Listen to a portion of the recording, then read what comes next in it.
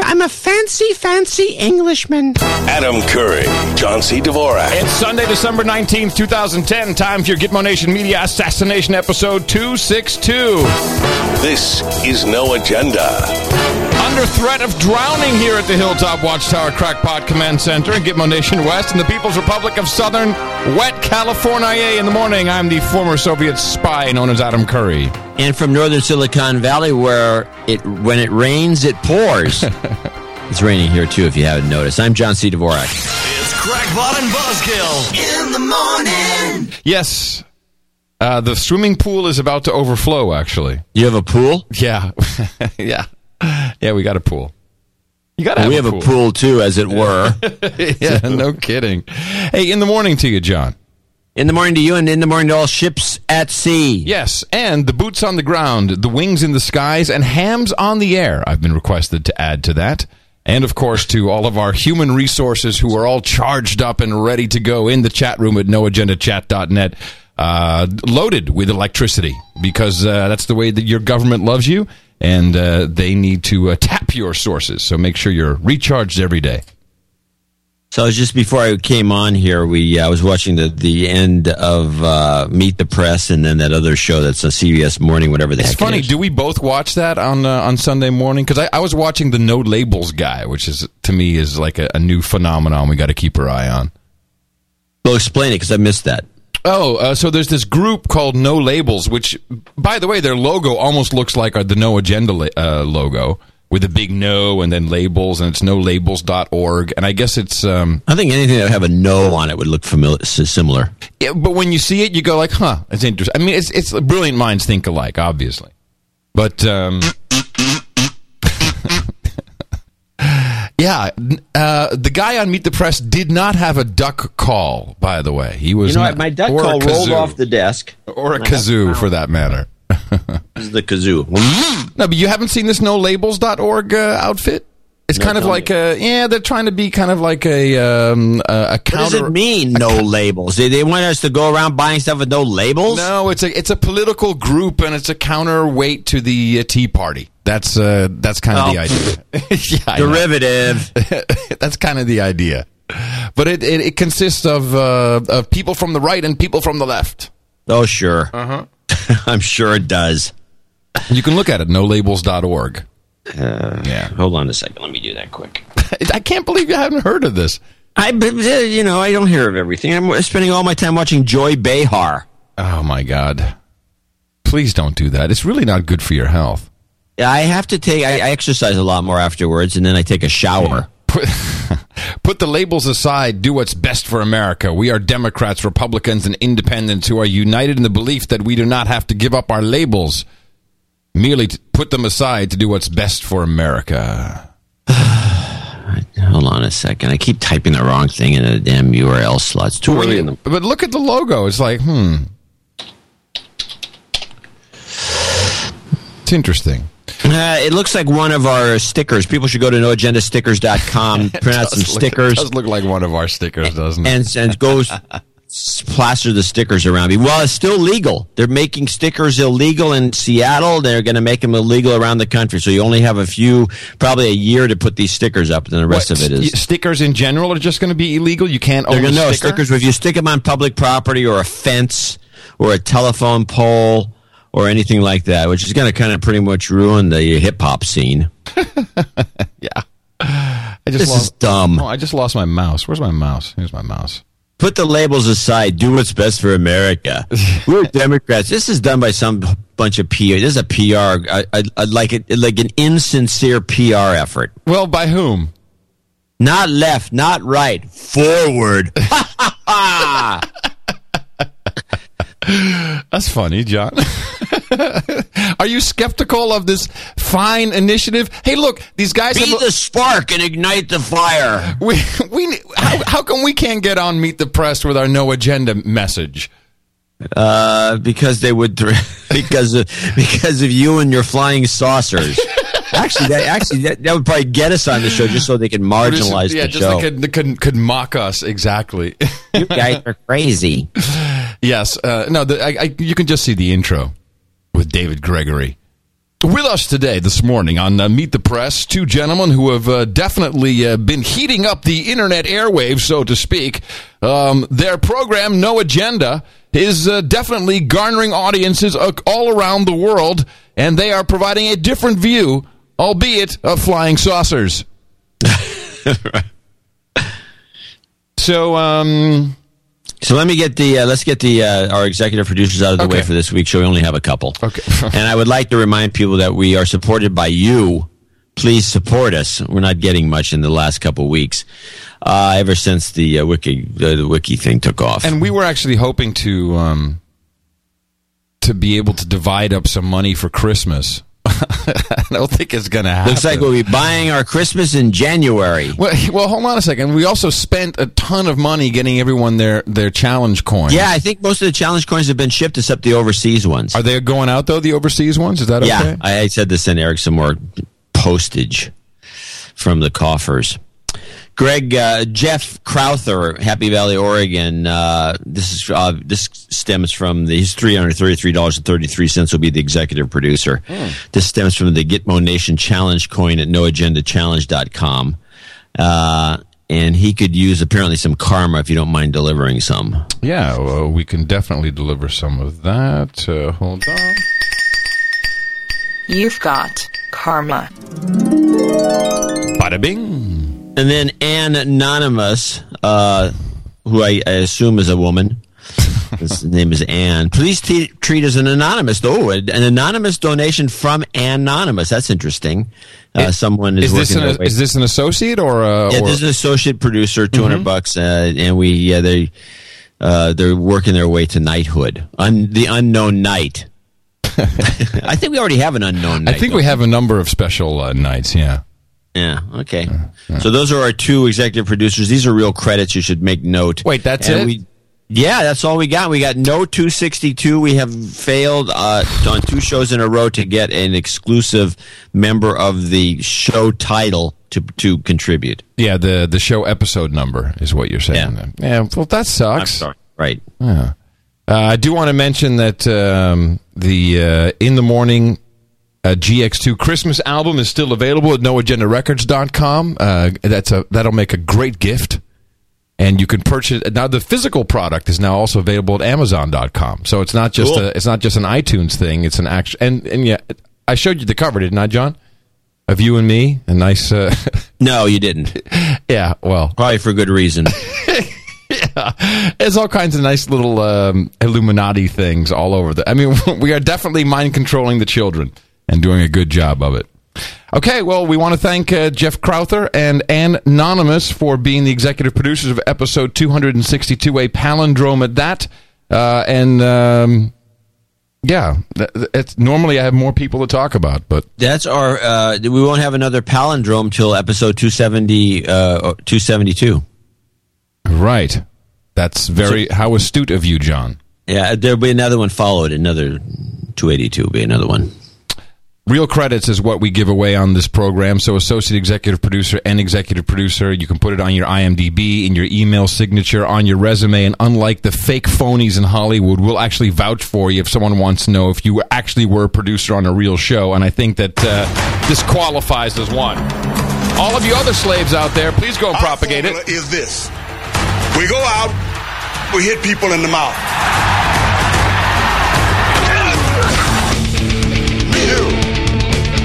World order. Say it with me now.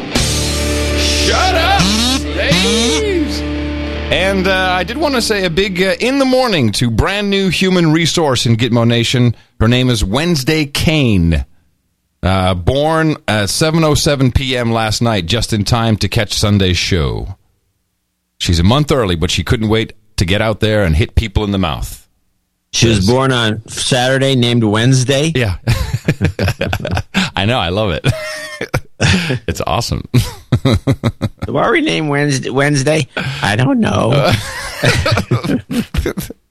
My parents were hippies. Yeah. So, who is actually running these United States, John? Who is the president, really? Biden. When you really think about it. I mean, seriously. Biden says we're out of Afghanistan. Oh, that's bull crap. That's what he said. No, that's not bull crap. He actually said that. He said it, but we were at the United Nations. We just sent a message earlier this week that said, the 2014, we're going to tell everybody, don't pay any attention to it.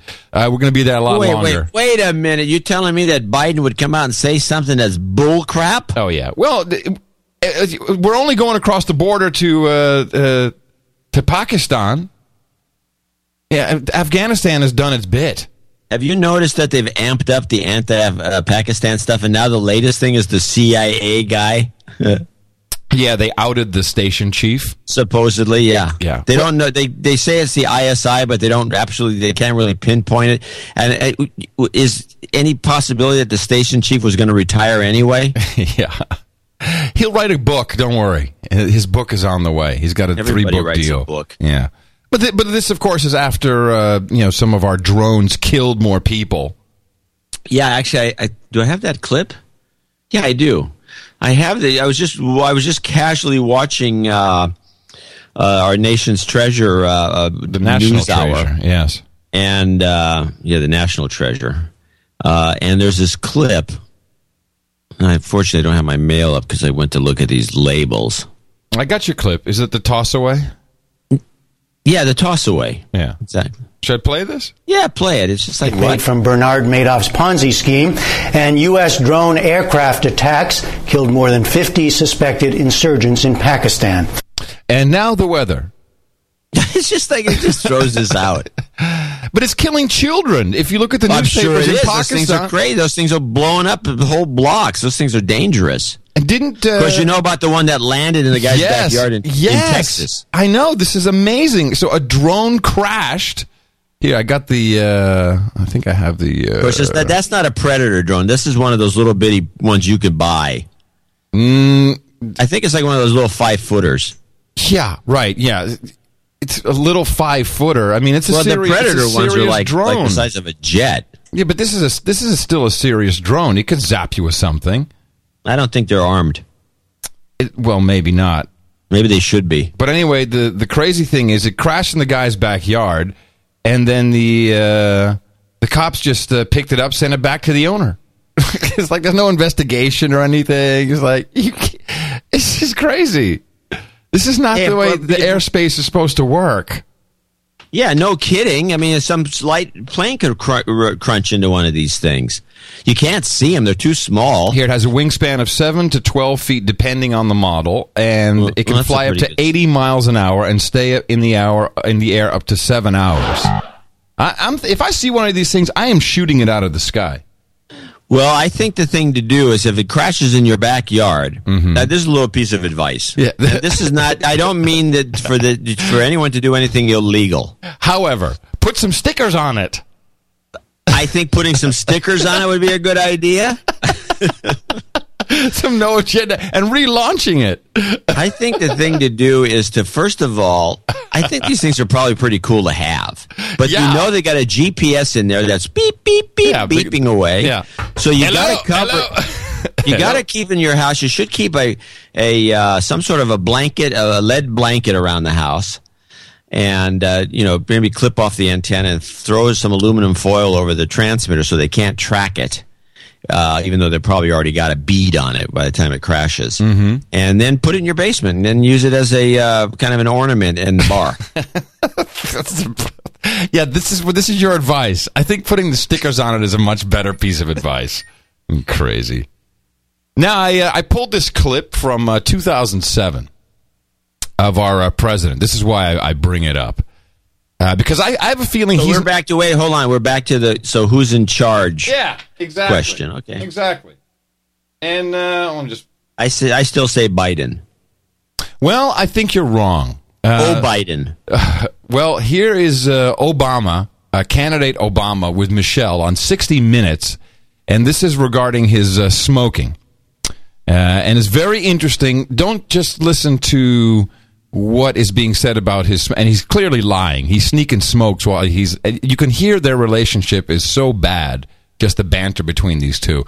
But really listen to her and tell me she isn't this guy isn't pussy whipped. Have a listen to this. That was one of my prerequisites for, entering into this race, is that, he couldn't be a smoking president.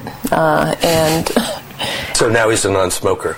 Well, he's, how does that work? It's like a recovering, it's like an alcoholic, right? Right. He's always a day at a time. Exactly. One day at a time. One day at a time. One Nicorette stick of gum at a time. Right. But this is where the competitiveness comes in, because, he's not going to lose this, right? He's not going to smoke, because then I will have, he'll have to hear too much from me. Exactly. You don't want to, he's not going out like that. So. It's going to have a lot of people watching. Absolutely. Please, America, watch. Keep an eye on him and call me if you see him smoking. If you see him slip. Absolutely. You see him slip. Watch him. So she makes a really ugly face, by the way, when she's talking about all this, and I was reminded of this clip. Well, first of all, because I was thinking, boy, I'd love to smoke a cigarette, and then thought, no, I'm stronger than that pussy ass president of ours. I was reminded of it. I was watching the West Wing Week, which is the reality show they put together at whitehouse.gov. Yeah, you actually watch this routinely. Oh, I watch all that stuff. Yeah, I watch the president's address and everything. So you don't have to. And if there's something interesting, I'll let you know about it. So I'd rather watch Joy Behar. Yeah. So at the very with Jay Thomas. I saw that episode. So at the very end of the West Wing Week, they come back with like a little epilogue, with a little clip that comes after. And this is part of the week was Michelle Obama's Healthy Meals in School initiative, which I guess there was either a presidential order or maybe some kind of bill was passed. But she is at the lectern, at the podium. God knows where she is. And her husband... the guy, what's his name? Oh, yeah, the president. He's standing off to the side, and she says the following. Been worked very hard to make sure that this bill was a priority in this session, and I am grateful to you. Because I would have been sleeping on the couch. And so, these jokes, he makes these jokes all the time. It's always joking about how Michelle is the boss. He's making henpecked jokes. But now listen to the banter as she comes back. But I am thrilled to be here. We won't go into that. Let's just say it got done, so you don't have to go down that road. But I am thrilled. I'm telling you. I have a feeling that she really is running a lot more than we think. No kidding. And there's one other woman in the White House who frightens me to death. Her mom? She's her mom is living in the White House. No. Valerie Jarrett, who is the senior advisor, because the president had a meeting with the CEOs, and this was like a big deal meeting. There's nothing on C-SPAN. There's no report, no readout, no transcript. But Valerie Jarrett is the one doing all the interviews. Who the hell is this woman, and who died and made her president? She's coming out and saying, "Oh, well, yes, the president did that." Blah, blah.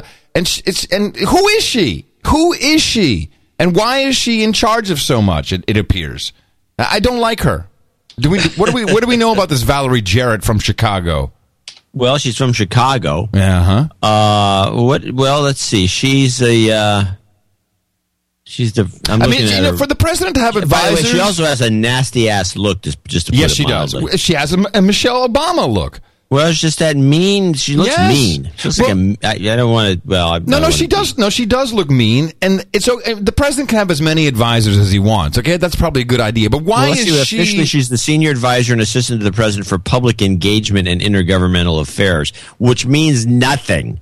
Thank you. She's a Chicago lawyer, businesswoman, and civic leader. Mm-hmm. Ooh, prior to that, she was a co-chairperson of the Obama-Biden Transition Project. Right. Well, so she came along for the ride. Biden. I think that's a better name for her. Listen to a few minutes of her. She's born in Shiraz. Shiraz, where they make the wine? Iran. She's Iranian. Really? She's a Persian. That's why she has that look. Oh, interesting. Oh, she's a mean-looking Persian. It's a new wrinkle. Well, yeah, so the president doesn't do any interviews about the CEO meeting. She comes out and she speaks to the financial press. Well, President Obama finishing his meeting with the CEOs not so long ago on the agenda, the economy, taxes, and getting companies to hire again. Well, let's head straight to the White House for a first on CNBC interview with White House senior advisor Valerie Jarrett. Also joining us is our chief Washington correspondent, John Howard. What the fuck is that music? Is that to, like, accentuate that this is a presidential piece? Thank you so much for joining us today, Ms. Jarrett. It's great to have you with us. It's a pleasure. Of course, lots of things on the agenda today. Trade, taxes, regulation, even innovation and getting some of all that corporate cash to work. What kind of commitments did the president get from these CEOs? Well, I think there was a complete alignment of interest. The CEOs who came today are very interested in getting our economy going again. Obviously, the president is. Jobs creation is his number one priority. And I think there was a complete uniformity of interest around exports. Blah, blah, blah, blah, blah. But this goes on for 6 minutes, John. 6 minutes she's talking about everything's so great in this meeting. Well, how come the president doesn't come out and say something about it? Why is it her? I don't like it. I don't trust her and Michelle Obama. And I have a real problem with these two. And all I hear the president going is, "Oh, Michelle's going to kick my ass. Oh, yeah. Oh, I don't want to keep the first lady waiting. Got to get to the Christmas party. I'll be in the doghouse." Yeah, I mean, this is not presidential behavior. It's okay to make a joke from time to time, but I think actually it's very. You could even look at it as completely anti-feminist. I mean, he's actually putting her down. If he's not sincere, if he's not really afraid of her. Yeah, no, those are snide comments. It's nasty. It's nasty towards women. However, I actually believe he is afraid of her. I'm sure he is. She looks like the type of woman who would be one of those, she looks tough. She looks like she'd take a baseball bat to him. Yeah, thank you. Exactly. Or like Lionel Richie's wife, who beat his ass, too. That was funny. There are women out there that beat men. I mean, this is nobody discusses it, but it's called, it's husband battering. It happens. Yes. It's more prevalent than people want to admit. It's happening to me, John. She hits me all the time. I'm sorry. I just had to one reporter's emailed question about her divorce. We're talking about Valerie Jarrett. I'm reading from Wikipedia. Oh, good. Married in 1983, separated in 1987, which is not very long, and divorced in 1988. Enough said. In a Vogue profile, she further explained, "We grew up together. We were friends since childhood. In a sense, he was the boy next door. I married without really appreciating how hard divorce would be. William Jarrett died of a sudden heart attack in 1993. Ooh, how convenient. Anyway. Yeah, it was the oysters. So we don't know what happened to him. No, we don't know what happened to him, but still. But you know what I mean? I'm just keeping my eye on this because I've heard it one time too many now. Oh, Michelle's going to beat me up. So either he really means it. Remember, we had... What was Jared, hold on. Let me read a little more insight here. Sorry. Sorry. Well, let me just finish. Remember, it was Robin Givens who did the interview with Barbara Walters, and in the interview, she basically said, "Mike Tyson is beating me," and everyone like freaked out, and then did nothing, of course, for a year, and until finally she did an interview somewhere and said, it really was true. The guy was beating me up. And I think the president is crying for help here. I think he is afraid. He's really afraid. Pay attention to it because men aren't, this is the president, for God's sake. I can't be that much of a weenie. Jarrett continued to work in the Mayor Daley's office. She was the deputy chief of staff for Mayor Richard Daley, during which time she hired Michelle Robinson, a.k.a. Michelle Obama. Then engaged Barack Obama. I'm telling you, these two. Michelle Obama is Obama's handler. And this Jarrett is the president. I'm telling you, why don't we just give her the job because she's acting like it? She got this real interesting background. She keeps just goes from here to until joining the Obama administration. Jarrett was the CEO. With what? She was a secretary for the Daley administration. She was the CEO of the Habitat Company, a real estate development and management company, which she joined in '95. Yeah, she's a slumlord. Yeah, we know that.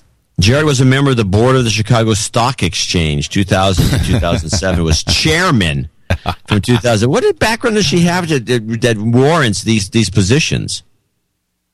Jarrett's previous year's income in a 2009 report was $300,000 salary plus $550,000 in deferred compensation from the Habitat Executive Services, Inc. What is Habitat? I don't know. It's the real estate development company that somehow she became the CEO of. Well, let me just say this: when Bill Clinton was elected president, didn't we all just see Hillary as kind of, she was kind of cute girl in the background and took care of everything, and now she's one of the most powerful people in the universe.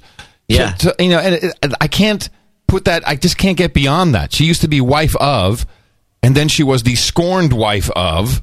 Because clearly not hot enough, Bill had to go astray with others. Probably a lot more than we know of. Yeah, well, yeah. And then all of a sudden she's like the most powerful woman in the universe. So I don't know, man. I don't know. Well, they're trying to sink her. WikiLeaks is. Yep. Well, meanwhile, as the WikiLeaks tries to sink her, Eric DeSchill sent in a couple of interesting back-to-back articles that came in. One, of course, which is the Australians are trying to censor, quote-unquote, censor the internet. Oh, it's not just the Australians. It's let me finish. I'm going to get to those too. But my favorite thing is they're going to censor the internet because they finally decided after, how many years are we talking about? That there's too much porn and we need to protect the children. Don't they know that the porn wave has come and gone? Yeah, really. I don't even see, I don't get those. They have to, I don't think, maybe there is. And then now the French apparently, another one. Yeah, the French are going to do a blacklist. So, and this blacklist. A government blacklist, that's right. And it'll be distributed to all ISPs, and ISPs have to filter it out. In the UK, though, Gitmo Nation East, they're doing it yet a completely different way. They've been doing all this deep packet stuff for years now. Remember when that first test came out? And I was still living in the UK when it happened. So now essentially they're blocking all porn, and if you want the porn, you can opt in. You can contact your government, your Ministry of Porn, and you can get on the list if you want porn. And would you like kiddie porn with that? Sure. Why not? Okay, he's under arrest. Get him. I think it's like those idiots that they put on the. You've seen this. You go from country to country, and they have a list of, like when you come into the U.S., they have all these questions. Are you a terrorist?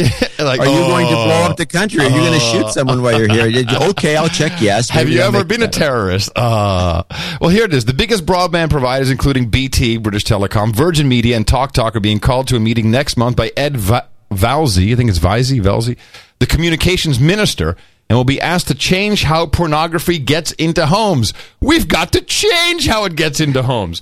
Instead of using parental controls to stop access to pornography, the so-called opt-out method, the tap will be turned off at the source, and adults will have to opt in. So I can just see it now. It's like, I'd like some tranny porn. And, this month I'll just do bisexual and some straight girl-on-girl action, and maybe I'll change my my profile next week. What are these people crazy? and the people actually stand for this. This, of course, is all a part of something much more frightening. This is a smoke screen, please. The United Nations are the ones who are now pulling together. And they are gearing up to do internet regulation, UN, a UN initiative. The United Nations has been attempting to take over the internet. Well, hold on a second. They have been a little bit successful because ICANN. They're making the moves on ICANN, and this is how this whole DNS by the way, thing is falling apart. Just a little background on this. Okay, this began almost about 15 years ago. It's been a slow process. Well, this is all their processes are slow. This is how it works, step by step by step, and eventually we're like the frog in the boiling water. We don't know that we're being cooked until it's too late. This is how it works. This is what they do. And ICANN, who run it's the internet naming system, they run the domain name system. They actually now, I think there's a majority of Arabian board members over U.S. Those and internet European savvy Arabs. I'm telling you, it's crazy. So they've already kind of taken over ICANN, and ICANN is in essence, the one enabling these DNS takedowns that the Department of Homeland Security has been doing. And then we've got the Internet Governance Forum, which has its 5-year mandate, expires in a week or two. And then you watch stuff that's going to happen really quickly. It comes right in line, by the way, with ACTA. This is all coming together at the same time. And, I also read the Register, the Federal Register. I love reading the Federal Register because there's all kinds of groovy stuff that's in there that people don't report on. I mean, there are some journalists who actually read that, the Federal, because the Federal Register, it's like the register, it's like the record. It's everything. It's everything the government does, right? On a day-to-day basis. Right. So Friday, the Office of the United States Trade Representative has concluded negotiations, it says here, on a proposed agreement to strengthen international cooperation, enforcement practices, and legal frameworks for addressing counterfeiting and piracy. USTR is requesting written comments from the public on the final text of the anti-counterfeiting trade agreement. So there is a final text of ACTA. John, unless you're a lawyer, you won't understand any of it. I've linked to it in the show notes, of course, noagendashow.com. But get your comments in, people, by February 15th or whatever this thing was that was so dangerous we couldn't even know about it due to security concerns until now, apparently. And now it's being slipped in at the end of the year. Get your comments in now, otherwise it'll be enacted. And it's all about basically interplanetary cooperation between partner countries in this agreement. And how we're going mostly for trademark holders and people who are content developers. We're content developers. Yeah, I know, but the way the content. My greatest thing, my favorite thing about the content, we got to protect the content. We've got to protect the artists. Is that 90% of the publishers today, if you're a writer, for example, whose content needs to be protected because you're a starving artist, as it were. Yes. They buy all your rights. Who does? The publishers. Well, yeah, that's the way the record companies do it, too. They buy yeah, you can write for us. We'll pay you some measly fee. And here, you sign over all... by the way, I never sent over my rights. I've only done it a couple times because of the money. Yeah, because you were hungry. No, because there was a lot of money. But anyway, so the... back in the day, what difference does it make? I crank out enough stuff. I don't need that. Back in the day, apparently. So anyway, you sign over all your rights. And so now, if they own all the rights, if they want to do a book by you, they essentially can do it. A lot of it is just ridiculous. And meanwhile, the argument is, we had to protect all these. There won't be any more art, any more music. There won't be any more writing if we don't protect these people. They're not protecting anybody but books these huge companies. There will be no more books. There will be no movies, books, no more music. No, what will we do? Nothing will be left. No, it's true. And when you're the little guy, because I've sued mainstream media companies twice successfully under the Creative Commons for taking my pictures. But the arrogance of these people, it's like, what do you mean? I just took, you put it on the internet. I can publish that in a magazine. It's like, no, you can't. Well, you said it had a download link. Said, yeah, but it was under Creative Commons, which is look at what it said, non-commercial. Oh, and I won like a whopping €1,000. Now, if they do it again, then I'll be in a much better position. But it cost me, I don't know, like $8,000 to win the just to bring suit. Yeah. And they all have in-house lawyers, so it doesn't really cost them anything. No, it doesn't cost them anything. But now they know that I'm serious, and but for anyone else to do it, they have to start all over again. They can use my case as jurisprudence. But this is not about copyright. It's about protecting big companies. There's a big difference there. But anyway, most of the Digital Millennium Copyright Act and some of these other things and the extensions of the copyright law, that was just to protect the Disney characters. Yeah. And this is why I love our model so much. Because, we don't have to hire lawyers. You don't have to have meetings. It doesn't matter. Yeah, they do it, and it will matter even less once all these censorship operations get put into play, and somebody just kicks the no agenda thing off the air completely, and then takes our websites down and says, oh, that's interesting. Oh, no agenda. Oh, we thought it was porn. Sorry. Yeah. No agenda sounds like porn. This has the word no in it. Yeah. So what are we going to do when that happens? How are we going to make money? How are we going to pay the rent? I guess we're going to write some... I'm just going to be begging on the ham... no, I can't do that. It's illegal. I can't do that, by the way. Beg on the ham network, you can't say anything. You can't solicit? You can't... Speaking of soliciting... My goodness, hold on a second. I should play the jingle here.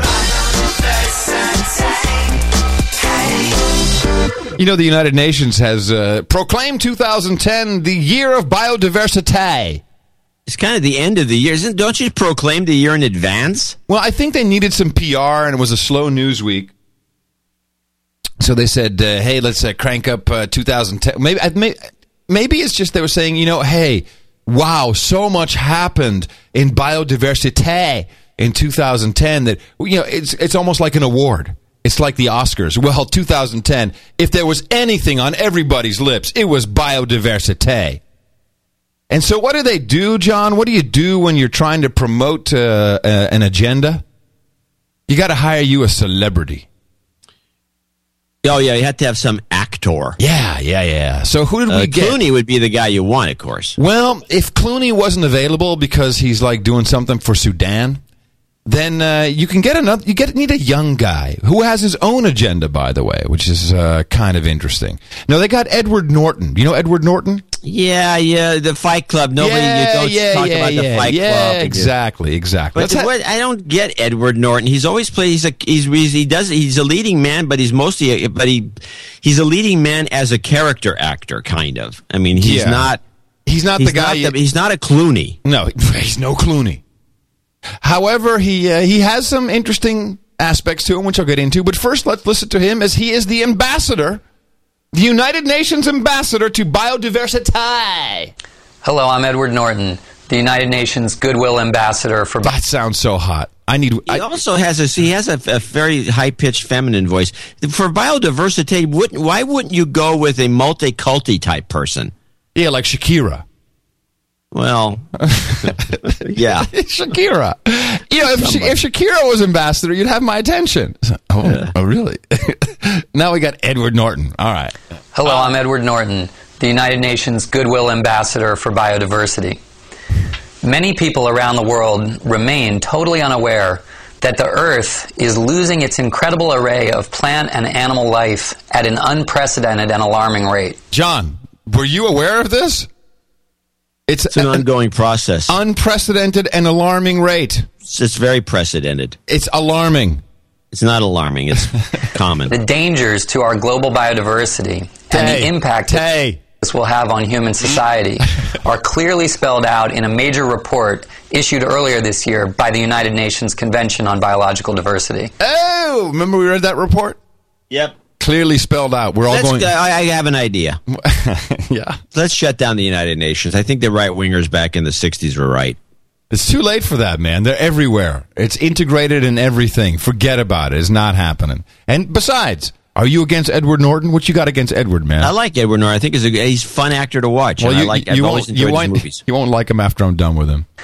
This report stresses that if we continue with business as usual, we will soon reach a tipping point.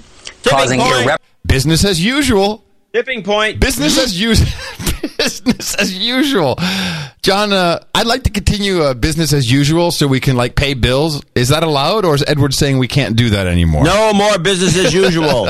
Tipping point. And irreversible damage to the major ecosystems that support life on our planet. To stop this relentless loss, we must confront the indifference and often ignorance of the importance of biodiversity. That's you. Ignorant man. You're so ignorant. Yes, you're the ignorance of biodiversity. I'm very cognizant of biodiversity.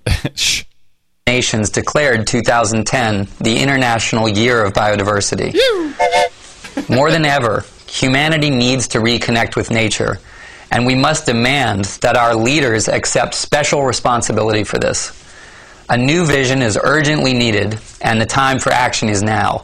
What's urgently needed is his practicing on a teleprompter. Well, here it comes. This is where it gets interesting. Without exception, as a family of people committed to protect life on Earth.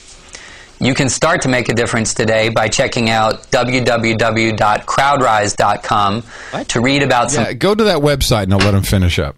Fantastic organizations that are working to support the preservation of biodiversity. And you can visit www.cbd.int/2010. Yeah, snappy. Yeah, so crowdrise.com. Crowdrise. And I'm like... Crowdrise. What is Crowdrise? Lots and lots of contests. And tomorrow, after your hair is perfect, please spend the rest of your day checking out the holiday campaigns for... So Crowdrise is a front. It's a front. Now check this out. Crowdrise is a front for the Network for Good. So Crowdrise is kind of like a Kickstarter for charity projects. And this Crowdrise, which you'll notice is not a nonprofit, takes 5% of every piece of money you run through their website, which is nothing more than a website, in front of Network for Good, which is the clearinghouse for all online benefit donation transactions. Yeah. This is a Ponzi scheme of taking money, which eventually never gets to Haiti. Not that there's a Haiti thing again? Oh no, Haiti! All the money for Haiti. No, I'm not doing a Haiti thing. I'm just saying all the money for Haiti ran through this. These guys do all the transactions for the SMS text messaging, and this Norton is shilling for the front for this company, which is purely a profit-driven organization, and he's getting all kinds of other celebrities to do, like, oh, we've got Will Ferrell, isn't he funny? Oh, he has sun lotion with him naked on it, to raise some money.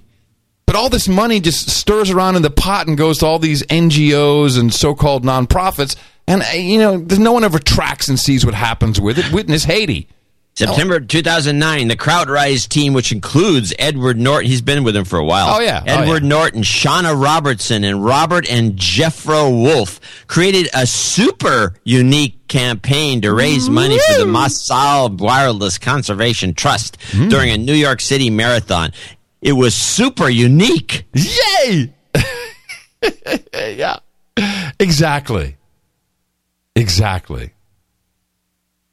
Here's another one. In October, they raised $1.2 million for the Maasai Wilderness Conservation Trust. They were raising money left and right, these guys. Of course, you can get all these celebrities. And they take 5% of everything. That's a lot of money, man. 5% for setting up a website? I'm sorry. Then it goes to the other operation, which probably takes a huge chunk, too. Well, the other operation, which did $119 million in 2010...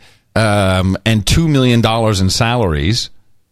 The CEO makes $250,000. Whatever.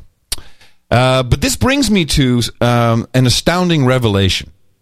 Because, and I think it was 2 or 3 shows ago, I said, all these royalty, like the Queen of England and the Queen of the Netherlands, these are the true evil people you got to look out for. I think there's one guy who actually is not evil, and it kind of explains...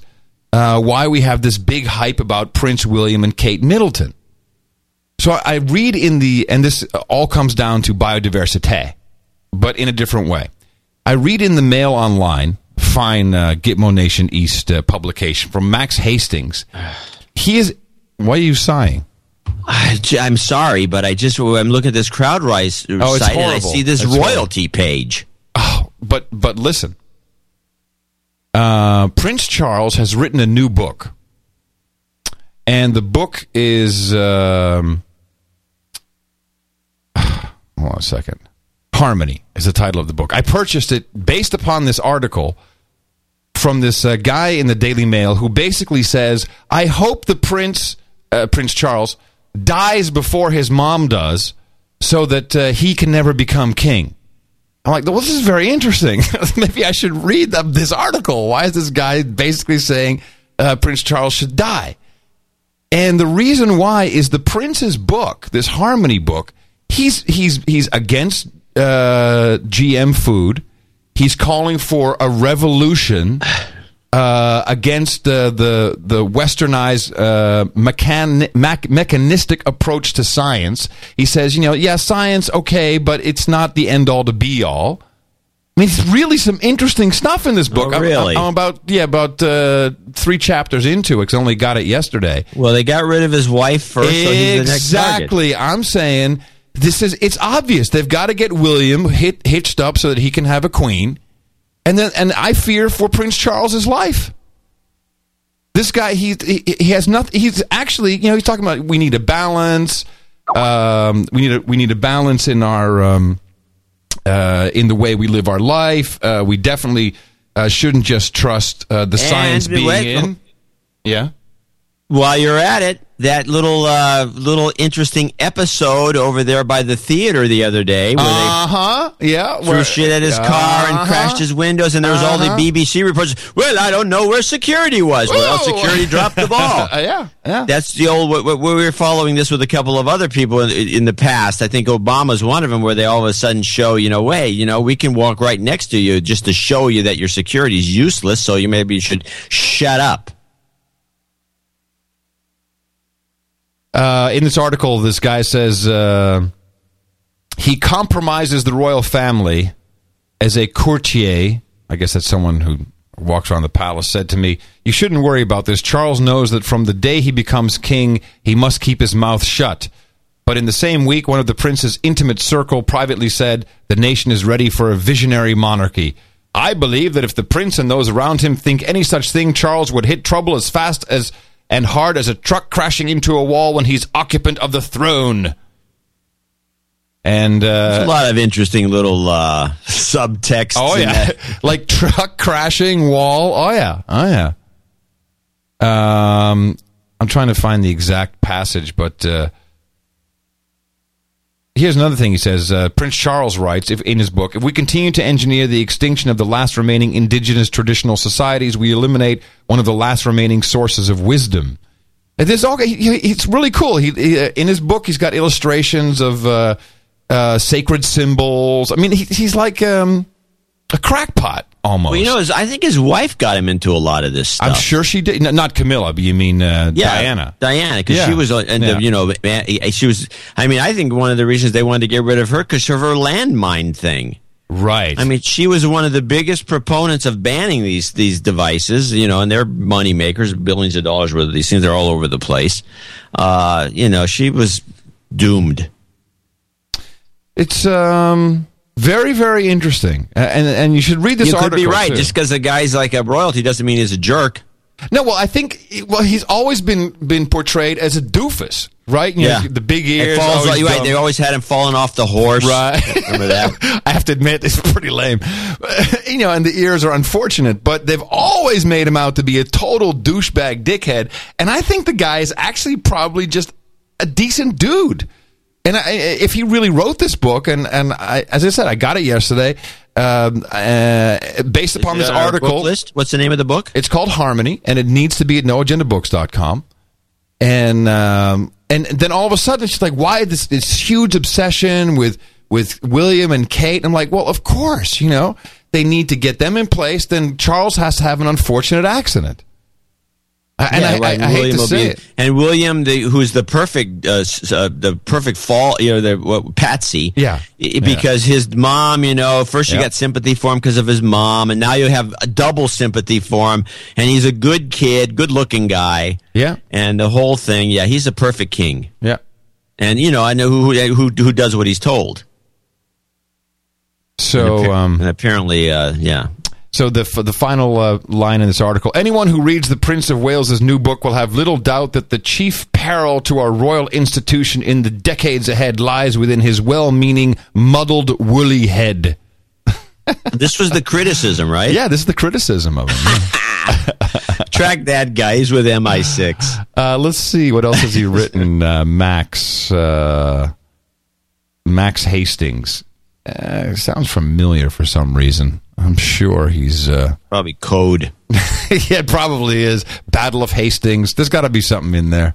There's got to be some kind of code. So I was moaning a minute ago about crowd rights because they have the same thing we do. They conferred knighthood. Yeah, they've got barons. Yeah, only they got more extra. Well, we're going to put barons up. Yeah. But they've got doctors. You can get a doctor. You can get a czar. Oh, shoot. They got sirs and dames. That's what I said. That's why I was moaning. Oh, man. Copying our idea. Except they're keeping the money. Ah. And guess who the only sir and dame is? There's only two of them. They're two dames, and one of them is Barbara Streisand. Yeah, of course.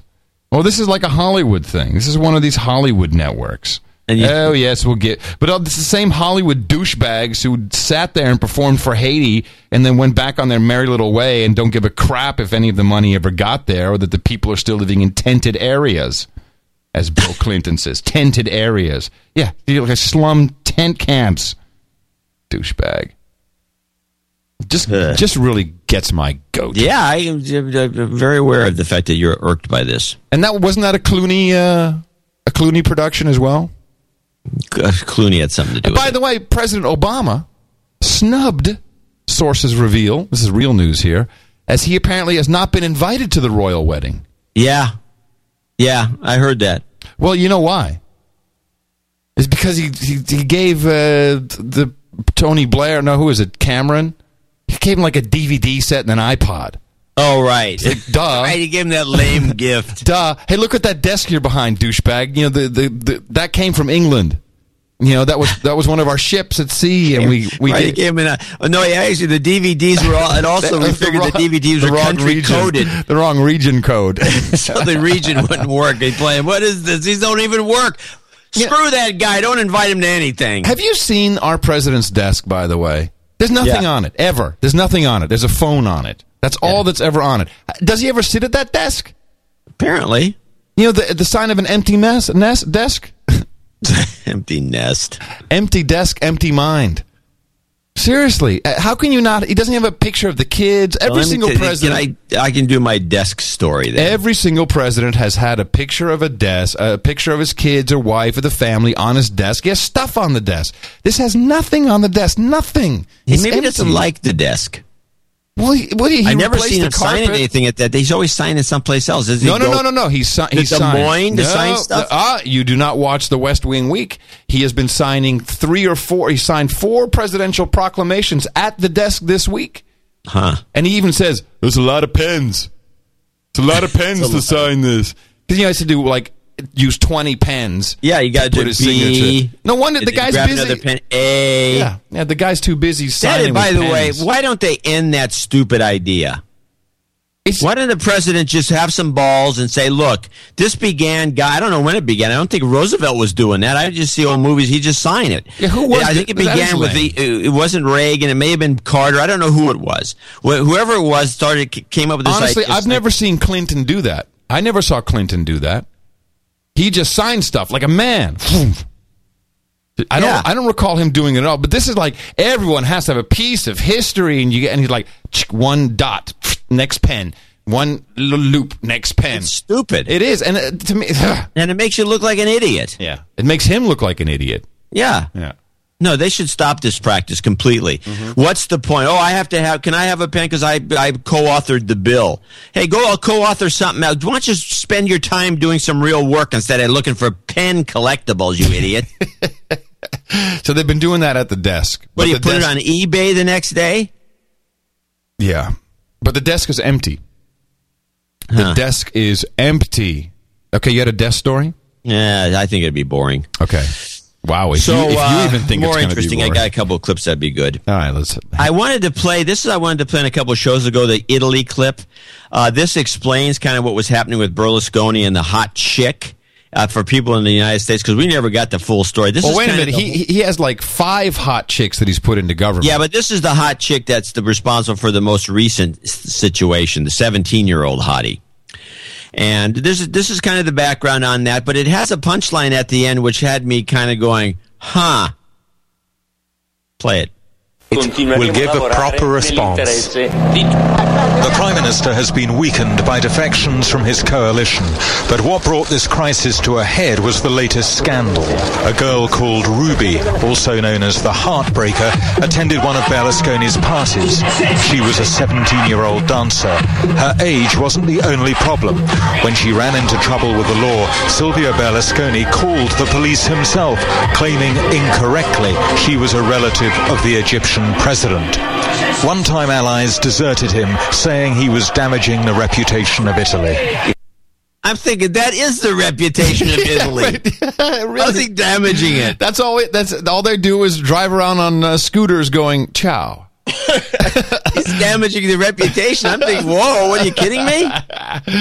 That's kind of what I like about Italy, though. I mean, I don't understand the whole problem. It's like we know that the Italians have always been about sex and good food. It's like, so yeah, pretty much, and wine and Mussolini, with that wine. detail.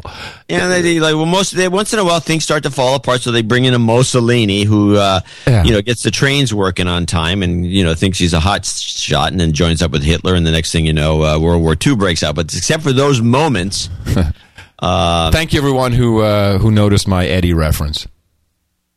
What was it? No, just ciao. It's a long story. If you don't know the comedian, then it doesn't work for you. Okay. Eddie Izzard. You know Eddie Izzard? No. I do know Eddie Izzard. Eddie Izzard's amazing. Amazing comedian. So anyway, I just thought that was a little backgrounder people needed. Another backgrounder I've got on here. That's all. I don't really have any meaningful clips this week or this show. But there's one that you should know about called Hooters. Play it. You took me by surprise not knowing which one to hit. Here we go. The National Organization for Women says Hooters should not serve minors. The group's California chapter filed suit today claiming the restaurants are adult entertainment establishments. Now says recent attempts by Hooters to promote a family-friendly environment violates state law. The girls there have no more Hooters.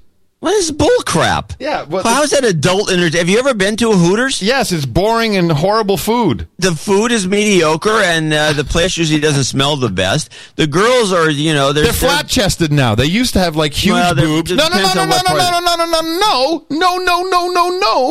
You are incorrect, sir. I keep tabs on this because they had that whole lawsuit about, if I have flat chest, I can't be at Hooters. And then the pendulum swung entirely the other direction. Now, whenever you see Hooters girls, they're flat-chested to maybe B cup. They ruined an institution. Well, I've been wondering about this. Yeah, they've been suing the National Organization of Women, which is a dubious... Who, by the way, don't care if the president is ragging on his own wife, making jokes. Right, they should say something. Mm-hmm. But they've been against Hooters for years, and I'm absolutely sure that it's only because of the name. They find it an offensive term, Hooters. Whereas, by the way, Hooters means owls. Yeah. That's their whole logo. That's what it means. It's two owls. Yeah, no, there's no double entendre. No way. Jeez. It's about the owls. It's a Bohemian Club. It's owls. The Bohemian Club. Yeah, okay. Yeah, now you're taking it too far. So, anyway, I just found that to be offensive. Well, I find it especially offensive when no one says anything about this consistent joking about your wife beating you up. Either she's beating you up or not. Yeah, she's obviously beating him up. She probably pounds him. So he probably has to send the other Obama in once in a while to take a beating. So he matches. So I think we do need to touch, because we have the website noagendafoots.com. And we completely... Yeah, doggone it. If you didn't say it right now, I would have forgotten again. That's why we don't do meetings, because we forget to do all the good stuff. But yet another foot was found up there in Washington State. And this was a child's foot. Either a child or a woman. With a shoe. With a shoe, but it was not a sports shoe. It was, do you remember what kind of shoe it was? It was a Buster Brown shoe. It's just a shoe. I don't know. But now, the articles that are coming out are actually headlines like, crime wave in Washington State? Crime wave? This has been going on for 5 years. Yeah, it's been like foot after foot has been washing up on shore. And there's no missing persons to associate it with. It's just nobody bitching about having their feet chopped off and sent to sea. Yeah. Hey man, my foot, all foots at sea. It was a right foot, but just a couple months ago we had a left foot, right?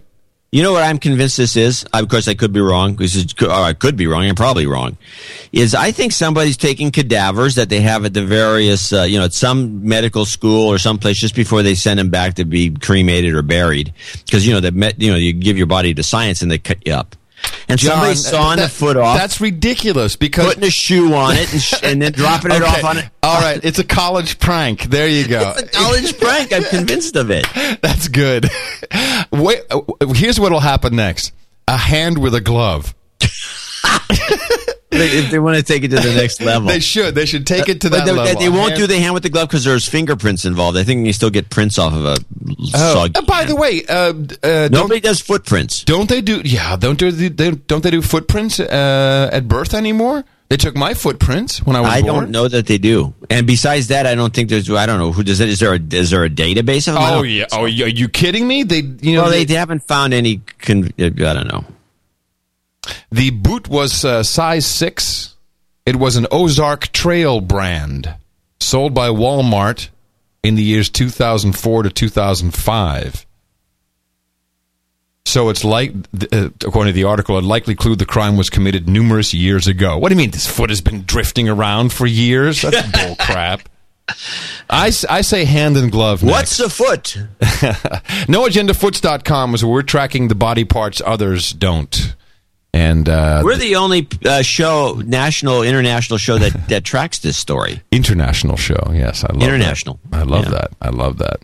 So we had an interesting case of you know what? I should probably play the jingle for you. All aboard! Train's good, plane's bad. Woo-hoo!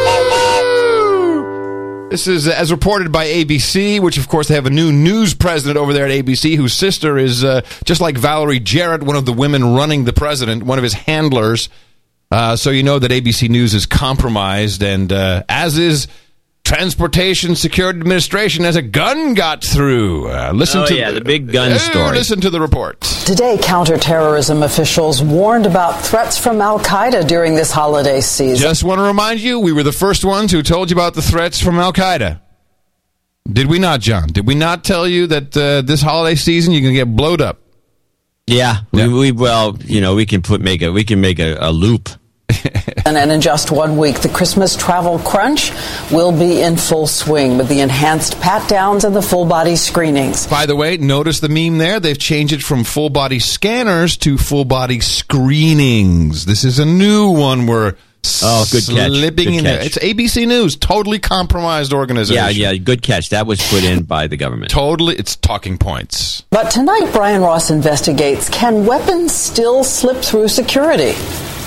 In the midst of last year's Christmas travel period, TSA screeners at Houston's Bush Airport somehow managed to miss a loaded, high-powered Glock pistol in an empty computer carry-on bag. This is what it would have looked like. Authorities tell ABC News it happens all the time. Screeners asleep at the screen. With a determined and sophisticated enemy like Al-Qaeda, that should be very troubling news indeed. Just so you know, Al-Qaeda, very sophisticated, live in the desert. Sophisticated, crotch bomber. Incredibly sophisticated. Shoe bombs that don't blow up. Sophisticated, Al-Qaeda, very sophisticated. In fact, the owner of the gun in Houston boarded a Continental flight and flew to his destination before realizing the gun was in his carry-on bag. I mean, this is not a small gun. It's a .40 caliber gun. Houston businessman. Have you ever heard of a .40 caliber gun? Is that a 9mm? No. You have .38 caliber. 40 caliber? 9mm 40 caliber? No, it's a 9mm. It's not 40 caliber. It's a 9mm. Well, I don't know of a 40 caliber. I've never heard of a 40 caliber ever. Well, it may be code. Hold on a second. 40 caliber. Does anyone know? Chat room might know. 40 caliber. I've never heard of that. I know 38s, and I know 9mm. 45. I know 45 caliber. Well, there's a 40 caliber. So if you look it up, the Glock 22. The Glock has a 40 caliber. Oh, okay. So, but Glock 22 is a 40 caliber, but it could mess you up. I would think. Okay, it's a machine gun. Fareed Seif, who carries a gun because he works late, says he forgot to unpack it before. Hey, I work late. Can I carry a gun? He needed a gun because he works late. But this guy is very, very interesting, by the way. This whole story is sketchy, by the way. Well, I think I can tell you what the story's about after we listen to it. Incident as soon as he landed, astounded at the security lapse. There's nothing else in there. How can you miss it? You cannot miss it. The failures of TSA screeners to spot guns and other dangerous items is a closely held government secret. Results from the most recent so-called red team test by the Government Accountability Office were apparently so bad they are classified, to the outrage of congressional critics. How many times did they fail? The public has a right to know those bottom line results. A person briefed on the latest results told ABC News the failure rate approached 70% at some major airports. And 2 weeks ago, the news... So now you're starting to think, wait a minute, this is a great article. They're holding back information. They're not telling us about thank you, darling. They're not telling us about the failure rate. Now you're thinking, oh my God, what's going on? What are we going to do about this? TSA Director John Pisto told reporters that at some airports, every single test gun, bomb part, or knife got past screeners. So now Pistoli would not come out and say and admit this without a reason. You agree with me there, don't you, John? Absolutely. Okay. Fortunately, in many instances, they've been 100% successful in getting through. And despite billions of dollars spent on equipment, the last line of defense remains individual TSA screeners faced with an often mind-numbing task. Yeah, okay. So that's where it is. There's about to be a request for triple the amount of human resources. Well, yeah, there's not enough people working for TSA. That's what it is. This is all about, you know what? The shifts are too long here. We don't pay them very much money. And we don't pay them very much. Oh, you got to give them more money. We don't train them very well. This agency is a nightmare. Oh, yeah. And you get what you get. You get what you get. We need to, John, I think we need to step up training. We need to bring more human resources in. We got to pay them more. We got to treat them with respect. We got to give them guns. That is next. I guarantee you. In the case of that Houston gun owner, he says while his pistol sailed past the screener, the woman behind him was stopped for having liquids in her bag. Well, TSA says the screener... Bottles. What? Water. They had water. You got to stop them. Yeah, no, but so they winded up with that little joke just to set your mind at ease. But the message is we need more of them, and we better get them in quickly, and we need to train them, and we need to pay them more because, gosh darn it, it's to save the children. And now, on top of all of that, the United States Postal Service, did you hear about this? This is phenomenal. So they lost $8 billion last year. How do they do that? I think the. Let me guess. When I was a kid, the post office guy usually had this little rolling thing, and he'd roll around, and he'd have bags full of mail, and he'd go from door to door, pushing it and walking all the distance. Now they have, they have minivans that they drive around, and they're all in cars. They drive from house to house, door to door. Those kinds of expenses, I suppose, would add up. As we've discussed on this program in the past, and as we've corroborated with people listening to this program, they're so heavily unionized. And, of course, the Internet has, this little thing called the Internet, which has kind of taken away the whole need for a lot of mail. They have people sitting in rooms doing nothing, getting paid. They literally sit in a room for 8 hours just doing nothing. So what can we do if we have all these vans driving around? Well, someone came up with a really good idea, and we're going to put sensors on all of the mail trucks and cars to transmit information about weather and air pollutants and climate change. And boy, they'll be able to rent out the trucks for other companies to put sensors on. As they drive around. These will be fantastic data gathering. It's an army of data gathering devices.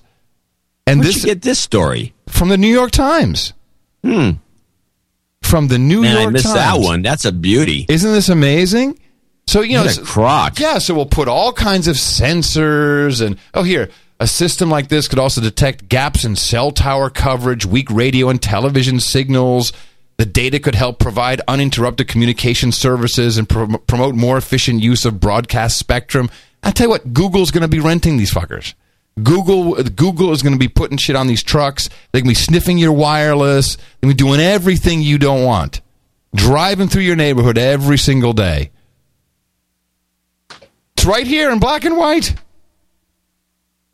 Unbelievable. Mm-hmm. Anyway, by the way, I was just reading the forum on the 40. A lot of people like the 40 caliber around. I just got stuck on a forum. For what purpose? Apparently, it's a good stopper. It's just short of a 45 for stopping somebody. A lot of people prefer it over the 9mm, and everybody makes one, not just Glock. I like a Glock 9. That's my personal stopper of choice.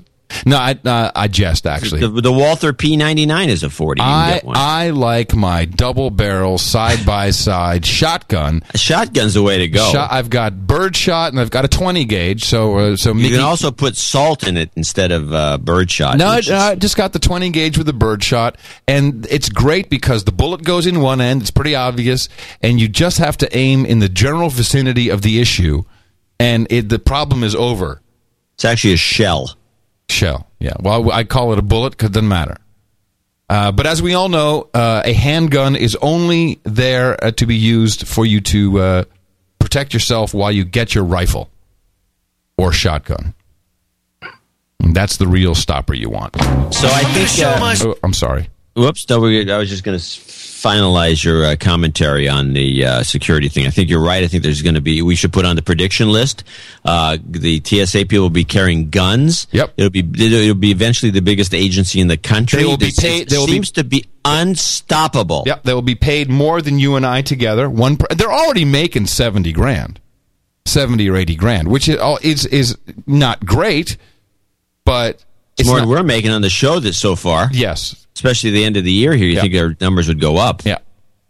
So we are actually lower than TSA employees on the income scale. In more ways than one, probably. All right, I'm going to hit it now. I'm going to show my support by donating to No Agenda. Imagine all the people who could do that. Oh yeah, that'd be fab. Yeah, on No Agenda in the morning. By the way, I notice our donations have gone down in direct proportion, by the way, with you singing. What the hell is that? I'm telling you, I have been. I've always been have a little singing chart on right the show. Here. How much you sing on the show? You sing at the beginning of the show. Today you sang a couple of times. I'm always singing on the show. You've been singing more and more, and the donations have been going lower and lower. Well, then I'm just going to get it all out. No, wait, no. What? No, now you have to. Obviously, there's a connection, so you have to sing more. Oh, here we go. Hold on a second. I have to sing more? It's only going to hurt it more? No, it's like a threat. Okay, here it is.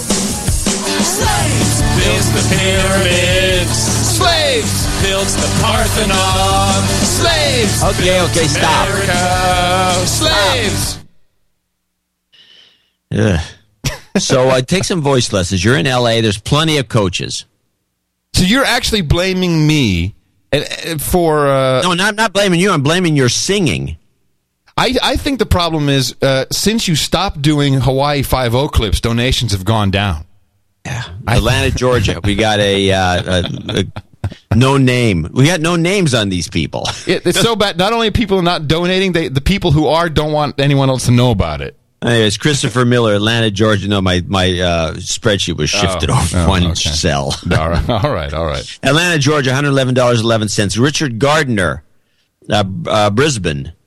Queensland, Australia, $100. A long overdue contribution. I'm a Scottish resource, living in Oz temporarily. Love the show. Looking for a de-douching to clear my conscience. Oh, no problem. You've been de-douched. Keep up the good work. He's a new donor.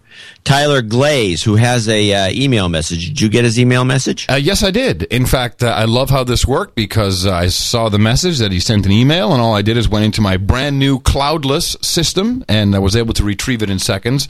In the morning to you, Adam and John. I'm a New World Order slave and a donor, not a boner. I would like to ask for some karma for my 5-year-old nephew, Ralphie, who is suffering from some serious health problems and will probably be spending Christmas in the hospital this year. Poor little booger, I love him. Well, of course we're going to hit him with some karma. You've got karma. Also, if you could get a shout-out for my podcast about the demon drink called The Drinkin' Show over at thedrinkinshow.com. That's drinkin' with no G. That would be great. Science is in. Your show rocks, he says. So, right, he's in Fraser Park, California. Gave us $62. Thomas Griffith, Basking Ridge, New Jersey, 51 double nickels on the dime, 55.10. Friends from the Alternative Acres in Munith, Michigan. or Munith. It's got to be Munith. Double nickels on the dime. Just made a few sales. Relaunched the website, the Zombie Reporting Center.com, which Adam will probably follow. Hey, I like that. You have decided to donate the profits to our favorite podcast. Thanks for all you do. Please do not use my name where I didn't. Ta-da! Yeah, just refer to us as your friends from Alternative Acres. Also, a link to zombiereportingcenter.com would be awesome. Okay. Awesome, dude. Oh, let me put that in. Zombie Reporting Center.com. Love it. Love it, love it, love it. Then we have Snorrestein. Snorre from the North Pole. Who's in the North Pole. He gave us 5, 4, 3, 2. Great work on deconstructing WikiLeaks. Really enjoyed. Somebody has to do it. Really enjoyed No Agenda 261. Looking forward to see you here in the high Arctic. We have to get up there, and we will. We have a standing invitation to go up there, and it looks so beautiful. Yeah, we could probably shoot a caribou while we're up there. No, I think we could probably shoot us some Norwegians. Maybe we could shoot some. Norway. We have to shoot the Swedes when you're up there. That's right, and the Danes. Everybody hates the Danes. No one likes the Danes. Well, shoot us some Danes. Sorry for those of you listening. And where's our Danish contributions? No, we've had a few. They all speak English. We've had a few in the past. We've had a few. Okay, good. Yeah. I like of all those countries. The people want to go traveling. I'm going to just a little off topic here. But if you're going to go traveling, you want to go, and you're American. You're kind of leery. Oh, I don't know how to go to Germany. They have to speak German. I don't want to go to Portugal. I have to speak Portuguese. None of this is absolutely true. But if you go to the Scandinavian countries or the Nordic countries, that would include the beautiful town of Copenhagen, also Sweden, not so much Finland, but definitely Sweden, Copenhagen, Denmark. Get to the point, man. What are you trying to say? Speak English. They all speak. Everyone speaks English. That's their That's the tongue that they use. That's the language they use to speak to each other. Everybody speaks English. You can go to these countries with no problem. Right. Kyle Boge in Chaska, Minnesota, 5151. Received my 42 coin, finally. Here's my serial, 051 plus $50, 5151 could add, and please play the Hot Pockets, as it is now. Oops. Hot Pockets. Ready? Hit it. Hot Pockets. As it is my ringtone, and I get confused if it's a message or in the show. Well, what good is that?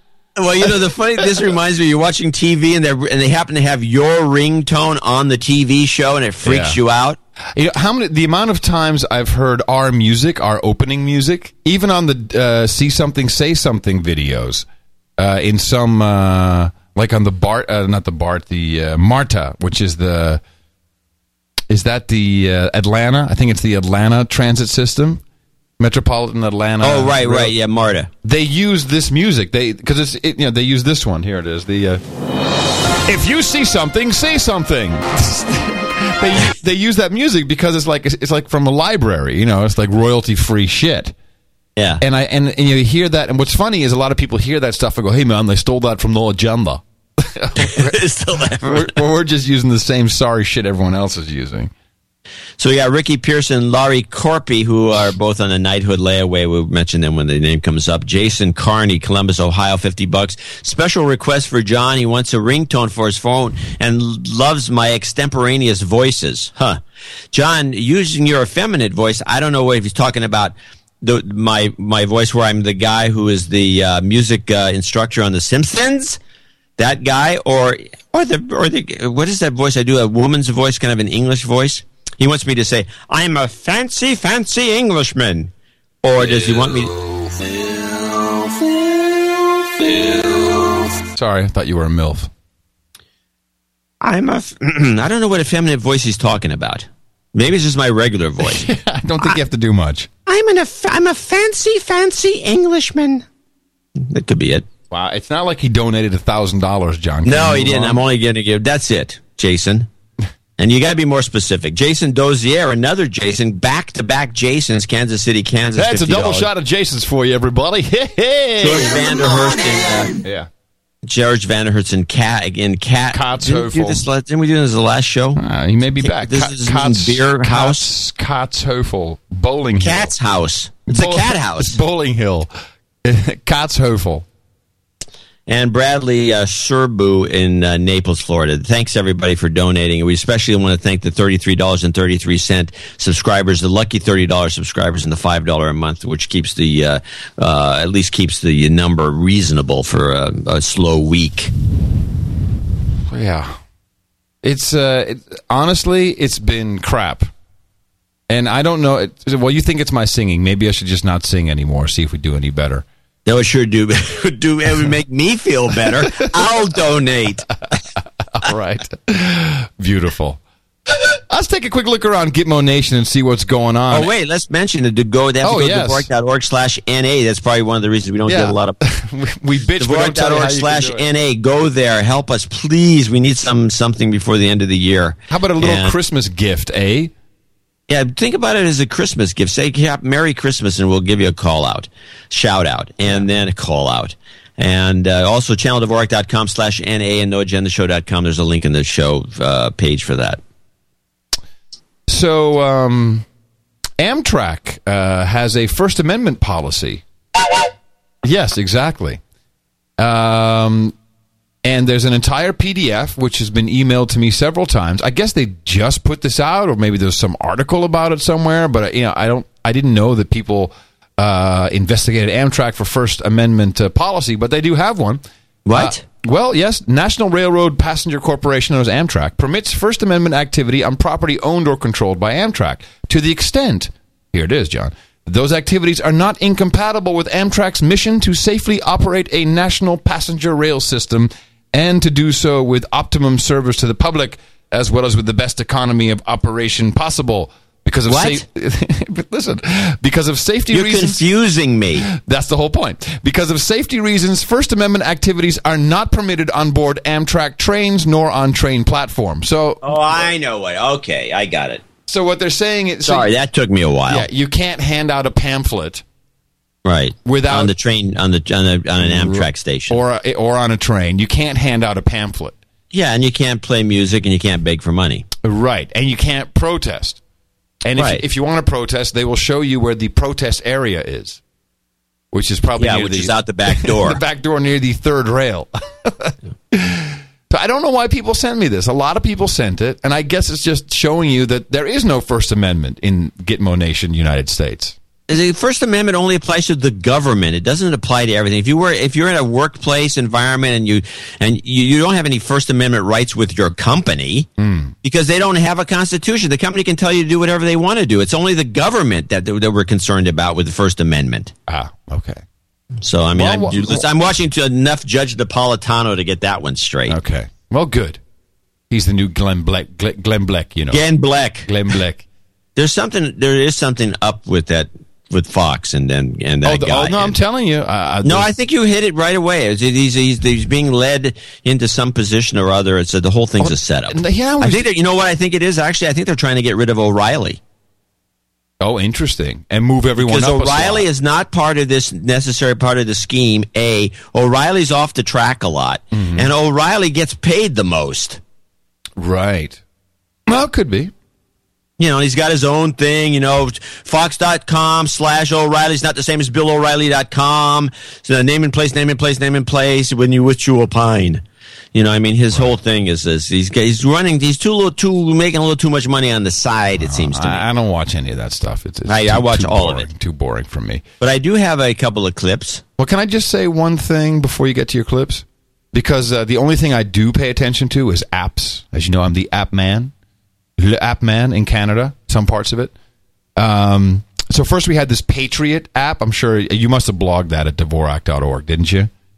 I'm not sure. Yeah. It's a Patriot app where you can report suspicious behavior. Oh, yeah. It's all part of the see something, behavior. Say something. But now you have a new app called Drive Me Crazy. And it's a voice-activated app that you can report someone and give them a virtual ticket. So if you're driving behind someone and they cut you off, then you can report them with their license plate number, date, time, location. Of course, it's all GPS enabled of whatever the offense is. And that information that you enter into the app is sent to the Department of Motor Vehicles and all insurance companies. That's a good one. This is horrible. Well, what's horrible about it is you can just lie. Well, thank you. You have to have a photo, unless you have documented evidence. I mean, in other words, you have a cam rolling, which you can do. You know, a lot of these cameras you can just glue. I'm sure that'll be the next version of the app. I mean, these phones have all of that stuff in there. But the thing that got me is, you know who made this app? The genius behind this? A guy named Philip Engelbrecht. And he is the guy who set up Shazam, which I think is actually a great service.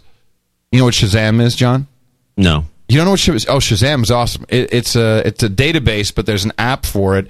And you can just, if you hear a song, you just turn on your phone and it recognizes the song immediately. Oh, yeah. No, that's a great. That's right. Great. Now, prior to Shazam, he worked at, he was a derivatives trader in Luxembourg. The guy's compromised, clearly. MBA from UC Berkeley, please. Spook. A nice spook education. Anything from Berkeley nowadays is questionable. Spook education, and he's making spook apps, and I think you should boycott this app and boycott anything this guy does, including Shazam. Use SoundHound. Boycott this douchebag. It's unbelievable. It's like this is even worse than see something, say something. Of course, this is all a part of it, but this is really it's all really part bad. of just turning your neighbors and then lying about it. I mean, that's the problem that we've always talked about when we were kids in those terrible communist countries. They'd make you turn in your parents, and people would lie about their neighbors, and the neighbors would be executed. Did that actually happen? It happened that we were told this. But when they had the whole commie thing, did anyone really get in trouble who wasn't a commie? Well, yeah. All you do is pay attention to the stories about Stasi and some of the Romanian and East German agencies. There's all kinds of people. I know that, but did it ever happen in your lifetime? You know, way back in the day with the commies. Not in the United States. It didn't. But I don't know. The rest of that, we were told stories. I don't know. I didn't document anything. I'm sure it's true. Makes sense. I mean, this is what this leads to.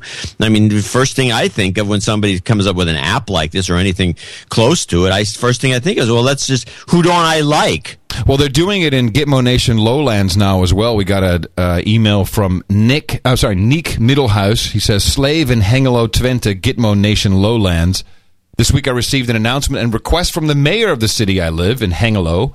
In this letter, he informs all households about the local version of See Something, Say Something called Burgernet. Hengelo? Hengelo. Like Hangelo? Hengelo. Oh, okay. So this thing is called Burgernet, which he roughly translates correctly into Citizens Net, both referring to a network and as a net to catch something in. And they have a whole. He's asking. The mayor is asking people to register to become part of this network to keep an eye out. And of course, this is all about saving the children. And he always about saving the children. He included the letter. The letter literally says, if a child gets abducted, we all could pitch in and find it. And meanwhile, downtown Hengelo now has dozens of cameras permanently monitored by the police. And he goes on to say, Gitmo Nation Lowlands, clearly beta ground for new slave projects.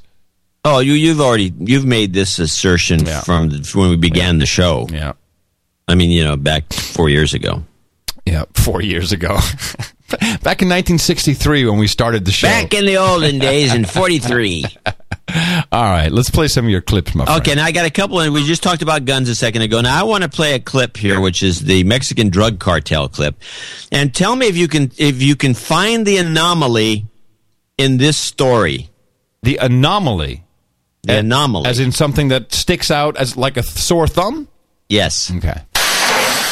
At a military base in Mexico City, soldiers use torches and hammers to destroy some of the 90,000 weapons the Mexican government says it has seized in the last 4 years. Most from the vicious war with the drug cartels. In that war, Mexican authorities are often outgunned by drug traffickers armed with high-powered weapons. Well, Well, I would say if you need to destroy weapons, torches may not be the most effective thing to use. No, the anomaly is obvious. Oh, they're outgunning us, so let's grab their guns and wreck them. I mean, why don't they grab the guns and use them against them? I don't get it. Why do you take 90,000 guns and scrap them and then bitch about the fact you haven't got any guns? Yeah, that's a good point. I hadn't thought about it like that. They've done this all through the United States, too. They grab all these guns, and then they bitch, oh, they got more powerful guns than we do. You've stolen their guns. Why don't you use those guns? I mean, the ammunition is available at any gun shop. It's not like they're mysterious ray guns that we can't use. We don't know how to operate. How does it work? How does it work? Oh, this terrible gun they've got. That's funny. I didn't even recognize that one. That's a good one. 90,000 guns and then bitching about being outgunned doesn't make a lot of sense to me. They always take the cars, don't they? You always see in the cop shows. Yeah, they sell them. No, but it's like that's how Starsky and Hutch got their cool car. Right, they stole it. And that's how Don Johnson always drove Ferraris, because they were repossessed from drug dealers. Yeah. Remember that? Yeah. And Tubbs. Don Johnson. Tubbs. Ricardo Tubbs. Hey, we could be the Miami Vice of the interwebs. Yeah, I could be Don Johnson. Yeah. You could be Tubbs. I'll be Tubbs. Right. What was Don Johnson's character name? I can't remember. Someone you remember it as Don Johnson. I know. The character amazing. Known as Don Johnson. What? He had a name. It was like something in Tubbs. How can we only remember you, Tubbs? How can we don't remember me? The chat room will have it in 2 seconds. I can't remember. I can't remember what it was. I know it was Ricardo Tubbs. Crockett, right? Sonny Crockett. Hello, Sonny Crockett. I'm Sonny Crockett, and you're Ricardo Tubbs. So, so we discussed the Star Whackers now and again. Oh, I have a clip from that if you want. Well, I have a couple clips. Where you want to play your clip first? Mine is about the continued attack on Mel Gibson. Ooh, well, let me play my clip, because Dog the Bounty Hunter was on, I think it's Lopez's show, and was a little bit of setup from, this is from the Canadian National Treasure, that there was apparently a $500,000 bond out on them, and that's why Dog, of course, is so interested. Fast forward just to the bit of Lopez's show. Bail was raised on them to $500,000 each to assure their appearance in our jurisdiction. Whoa! In seeking refugee status here, Randy told the courts he's been working in Canada for 40 years. He was Oscar nominated and was not about to besmirch his credibility by not appearing for his refugee hearing at a later date. He and his wife both claim they still own part of that property in California that they are accused of squatting on and have the paperwork to prove it. Are you going after Randy Quaid? Well, we're giving, on your show, we're announcing that, he has a chance to call the authorities and turn himself in and, at least do it for your wife and for how you were raised. If not, the Chapman family is coming after. What a douchebag. I'd like to see him go to Canada and grab Randy Quaid and get him back to the United States, because I think the Canadians they won't have it. They won't have it. I think it's like this guy would be extradited back to Canada and thrown in jail. That already happened in Mexico, I think, once, where he tried to pick someone up there and the Mexicans weren't having it. Yeah. Anyway. The guy's a publicity hound. But it's sad. He's not going to do anything. Sad. All right. Mel Gibson. Okay, so Mel Gibson. So we show up on the Joy Behar show, a discussion of Mel Gibson. What happened apparently, and of course, this is a beta test ground. Can I just say one thing that's really unfortunate? I too saw this show. So, sorry.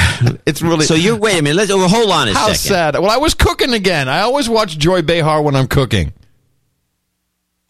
She's on the perfect time. I'm trying to think what time she's on, but okay. I'll let that slide. I don't know why you'd want to watch Joy Behar, especially after giving me grief.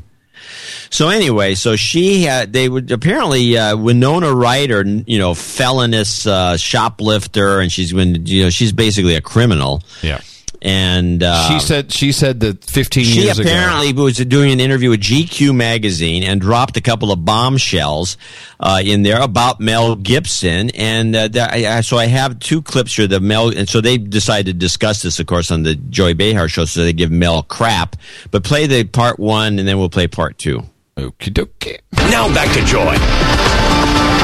In a new interview with GQ, Winona Ryder says she's known all along that Mel Gibson was an anti-Semitic homophobe jerk. Thanks to an awkward run-in with him 15 years ago at a Hollywood party. She says this about Mel, quote, "He was really drunk. I was with my friend, who's gay. He made a really horrible gay joke, and somehow it came up that I was Jewish. He said something about oven dodgers, but I didn't even get it. I'd never heard that before. It was just this weird moment. You know, Mel is like the Titanic. He couldn't sink any lower, in my opinion. And I have to introduce you guys. I forgot. Right, and this is the show where she has John Lovitz and Jay Thomas on, two very dynamic not in this guys. segment, though. Yeah, well, no, it was in this segment because they responded to it. Yes, it was. I saw the show. You may have seen the show, but you didn't see the segment had a Jewish comic. It had some woman who I've never seen before, and then the guy from AOL. Those were the three people on this panel. Wow, what show was I watching? You were either watching a different show. This was on last night. Oh, okay. All right. And this was about the whole episode's about oven dodgers. Oh, so I saw the prelude to this, which was the night before.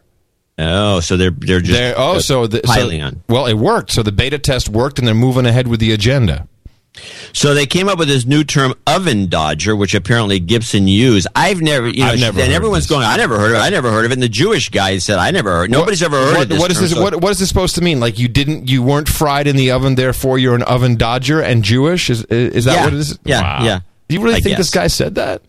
No. I think that, and she was 15 years ago, and she remembers all this, but doesn't remember the gay joke, which is probably, but the whole thing seems like it was scripted. But whatever the case is, then it goes to part two, and the Jewish guy who's sitting there was a Jewish comic, can't think of his name. He actually, they finish off with the part two, which actually has kind of a punchline to it. Okay. All the hits like a scapegoat, maybe a Jewish person. Go ahead. The only Jew on this panel. Anyway, the Wiesenthal Center released its 2010 top 10 anti-Semitic slurs, and Mel did not make the cut.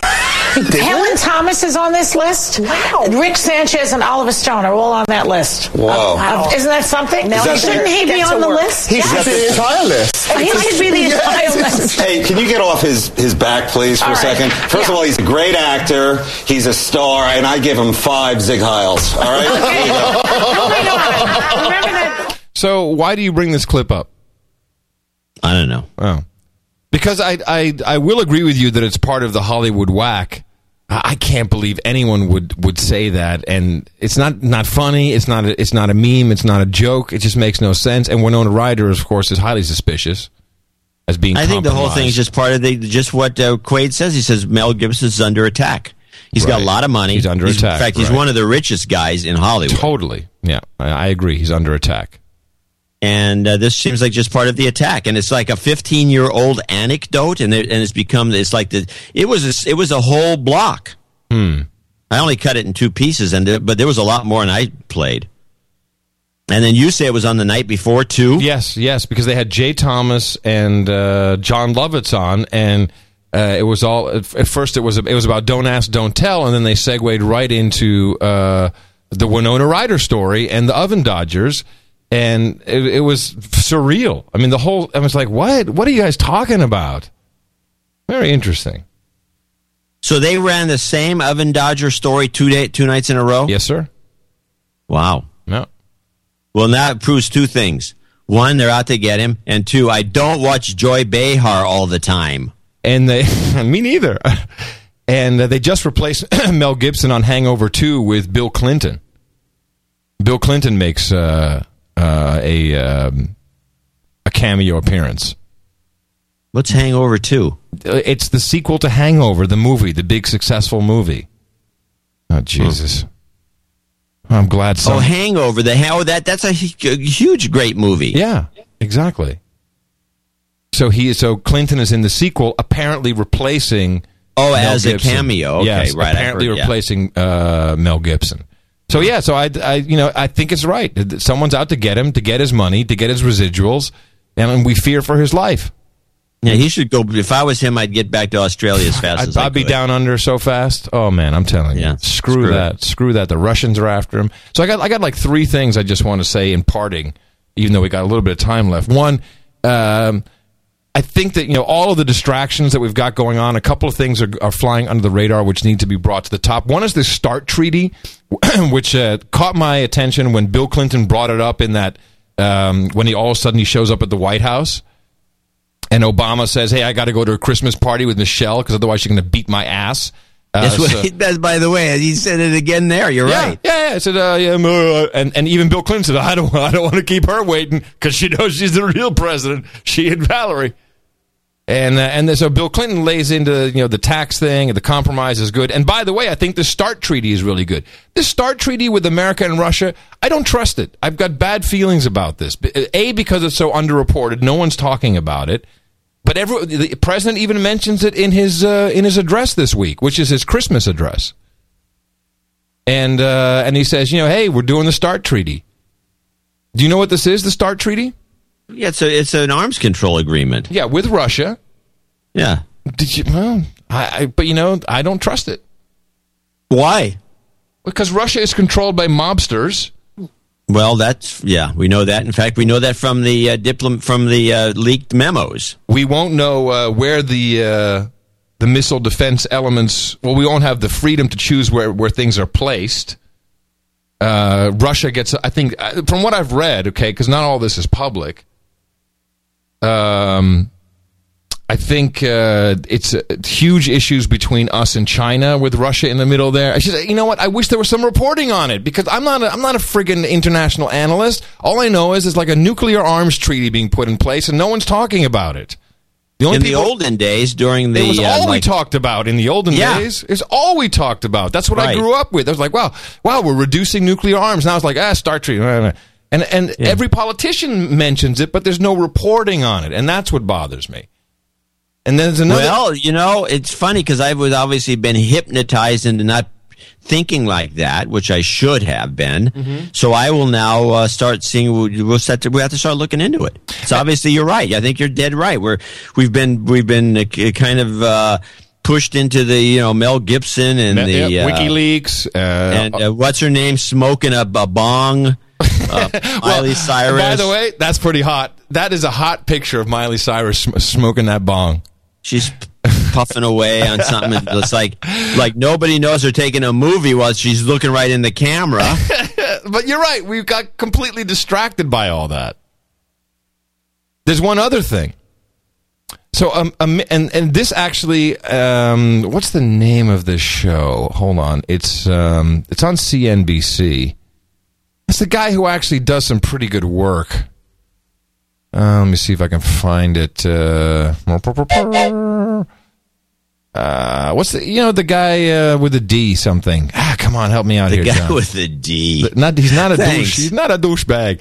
No, it's the guy who does the show at night, and he always has interesting people on, and he's always talking about the Federal Reserve. CNBC? On CNBC, yeah, and he's always talking about how the White House. He's always talking about the bailouts and where the money's really going. Ah, crap! Let me see if I can find it. Go look up CNBC.com and see if you can see him on the list. Here it is. I've got it here. Well, it just takes a second to load. I wasn't prepared for not remembering the guy's name. How horrible is this? Anyway, so he's done the things on. He's always talking about the Federal Reserve, how they're printing money. He does all the inside analysis on the quantitative easing, and of course, no one watches the show. Because the only time anyone watches CNBC is when the markets are open during the day. Yeah, that's true. And everybody who's in the business watches CNBC during that era, that period. And then they turn. That's it. Oh, nobody watches nothing. So of course, this is the story. The underreported story is the Federal Reserve came out earlier in the week and they said, we gave some money to some foreign banks.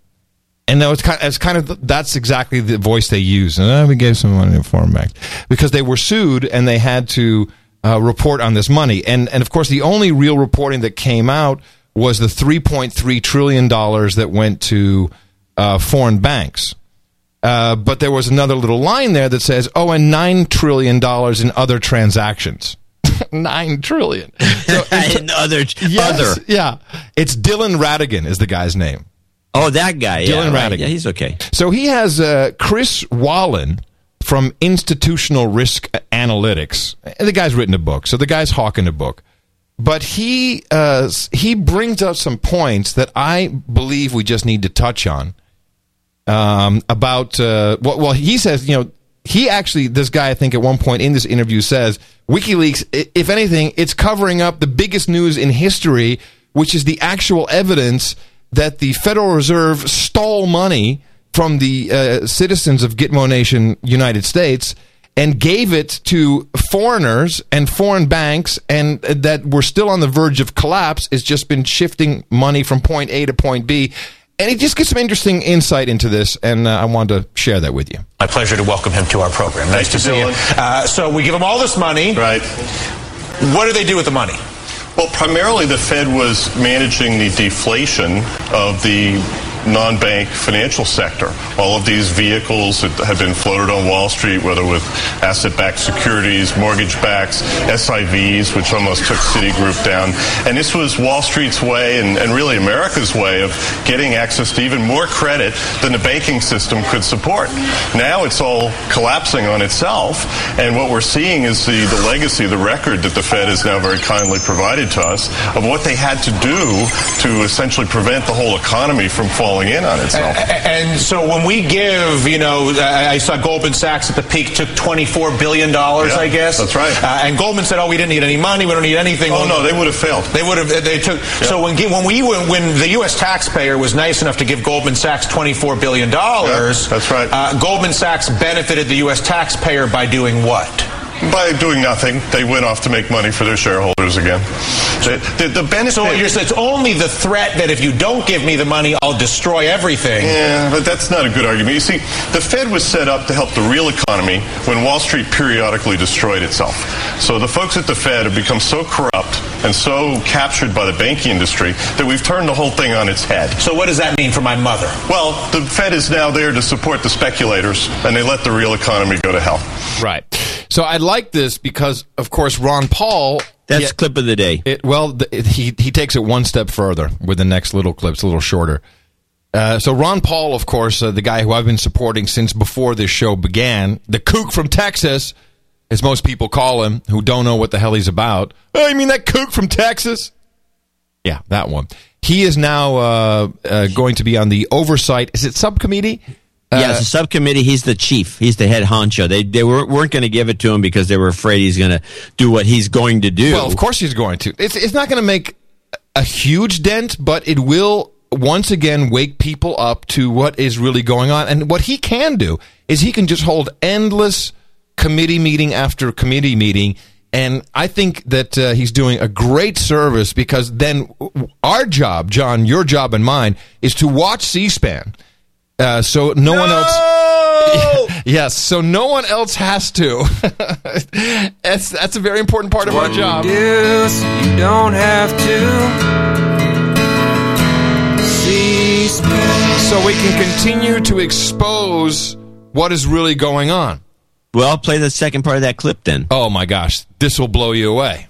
The impact, the negative effect of the speculation, especially in residential mortgages, was so awful that the Fed had to come to the aid of big corporations, too, which were cut off from commercial paper. I looked at the list. I mean, obviously GE, which is hugely dependent in it. And here's but the thing. McDonald's, Harley-Davidson, I mean, the list is no joke. Verizon. But the thing is, you hear the administration, you hear Fed officials talking about corporations sitting on big cash balances. It's because they have to. They're terrified. They're worried about losing market access first, but they're what does that mean, losing market access to what? To be able to go out and issue commercial paper to be able to advance their to be able to business. raise more money, they're afraid Right. that they'll get cut off again. Right. And the other thing is, because they're so uncertain about the market, they have to keep more cash, say you're Cisco or Ford or whoever, to finance your customers. Because you can't take that account receivable, that money, And go to the bank and turn in the money. and discount it. That's right. I thought that was amazing. I had no idea that the Federal Reserve had actually provided money to McDonald's, to GE, of course. GE might as well just call them the government. And Verizon? Are you kidding me? We have to do a little more work on this stuff. Well, the thing is, the documents were published, but no one has done any work because we're all too busy looking at if Sarkozy is a shrimp. He's got a big ass. Yeah, right. And if someone else is fiddling with kids, was it Gaddafi? By the way, Gaddafi, this blonde nurse. You know what was funny about the Gaddafi thing? Because I've what happens now is every single day a new WikiLeaks cable comes out. And none of the Guardian, the New York Times, no one links to the original cable. I'm sorry. The Guardian will copy it, but doesn't actually link to a wiki website. No, which makes me suspicious. Yeah, they don't want to link to the website because in case somebody just says, "Okay, we're shutting the website down for good," they don't want any, or they've already actually taken the DNS away. No, they never link to anything. They never link. Yeah, they never. They never link, and I just like to see it on. Then I go to WikiLeaks Mirror and I go looking for it and I can't find it. I'm like, okay, so you leak it to the Guardian and I can't find the original. But anyway, I digress. So I start bumping up against a couple other ones. And did you know that? So this Gaddafi. Would you say he's a good guy? Gaddafi? Yeah. Well, I mean, he is a notorious person, at least the way he's portrayed, but I don't know that he's a bad person. I don't know. I mean, he had a couple of his kids killed by Reagan, and he's kind of backed off a little bit. I don't know. I don't know if he's a good guy or not. I don't think so. If he paid you $1 million, would you go perform at his birthday party or a birthday party of his family? Gaddafi? Yeah. I don't see why not. You bastard. I would. What has he done to me? I don't know that anything that's ever been attributed to Gaddafi, especially that phony baloney bombing of that flight, the Pan Am flight, which everybody knows wasn't his doing. It was out of Syria, and I think it's been pretty well documented by the British press for years. I mean, I don't know what Gaddafi's ever done, except I think he was like a part-time terrorist in the 1960s, and he doesn't do that anymore. Well, if you can sing Beyonce or Usher tunes, then you could make some money next year. I can't sing. I'm like you. Because they performed for him. And that's the kind of stuff that's in these cables. Yeah. Well, they're trying to slam these people. But meanwhile, there's not a single shred of document about 9/11, not a single shred of document about the Oklahoma City bombing, not a single shred, not a single anything cable document about the Federal Reserve or this money being sent to banks. Nothing. Yeah, but the Federal Reserve thing, I think, is I think you're valid there. But the other stuff predates the time frame of the documents. Disagree. They have documents going back to 1968. I don't know of that. Yes. Well, go look at WikiLeaks. Go look at the Mirror. It's from like 68 up until February 2010. Oh, I actually look at this stuff. I'm not just spouting off here. I actually go in and look at it and try and figure it out. Since the documents have not been released, you don't know that those documents aren't yet in there. Thank you. You don't know. They should just dump and by the way, why the hell? Explain to me. Why the hell does Bank of America come out and say, we're not doing any transactions for WikiLeaks? Do these guys are they looking for a takedown of their bank? What is the point? First of all, no one would even think that Bank of America would do any business for them. And after we had the attacks from whoever it is, Anonymous or whatever group was doing it, on PayPal, MasterCard, Visa, and Amazon, why would you actually come out and make a statement and say, well, we're not doing it either, but our infrastructure can handle any attack? Because that's exactly what Bank of America did on Friday. What is that about? How stupid are you? Maybe they think their infrastructure can handle any attack, or they were told to do it, or maybe they need to go down. Maybe they're playing a game of chicken with the WikiLeaks guy because they know that they're the target of the next release of stuff. I think that's what it is. In 2009, I think Julian Assange gave an interview with Computer Magazine. Computer? What was it? I have it somewhere. Whatever. Not PC. I think it was like Computer. It wouldn't be PC Magazine. No, it wouldn't be. Go ahead.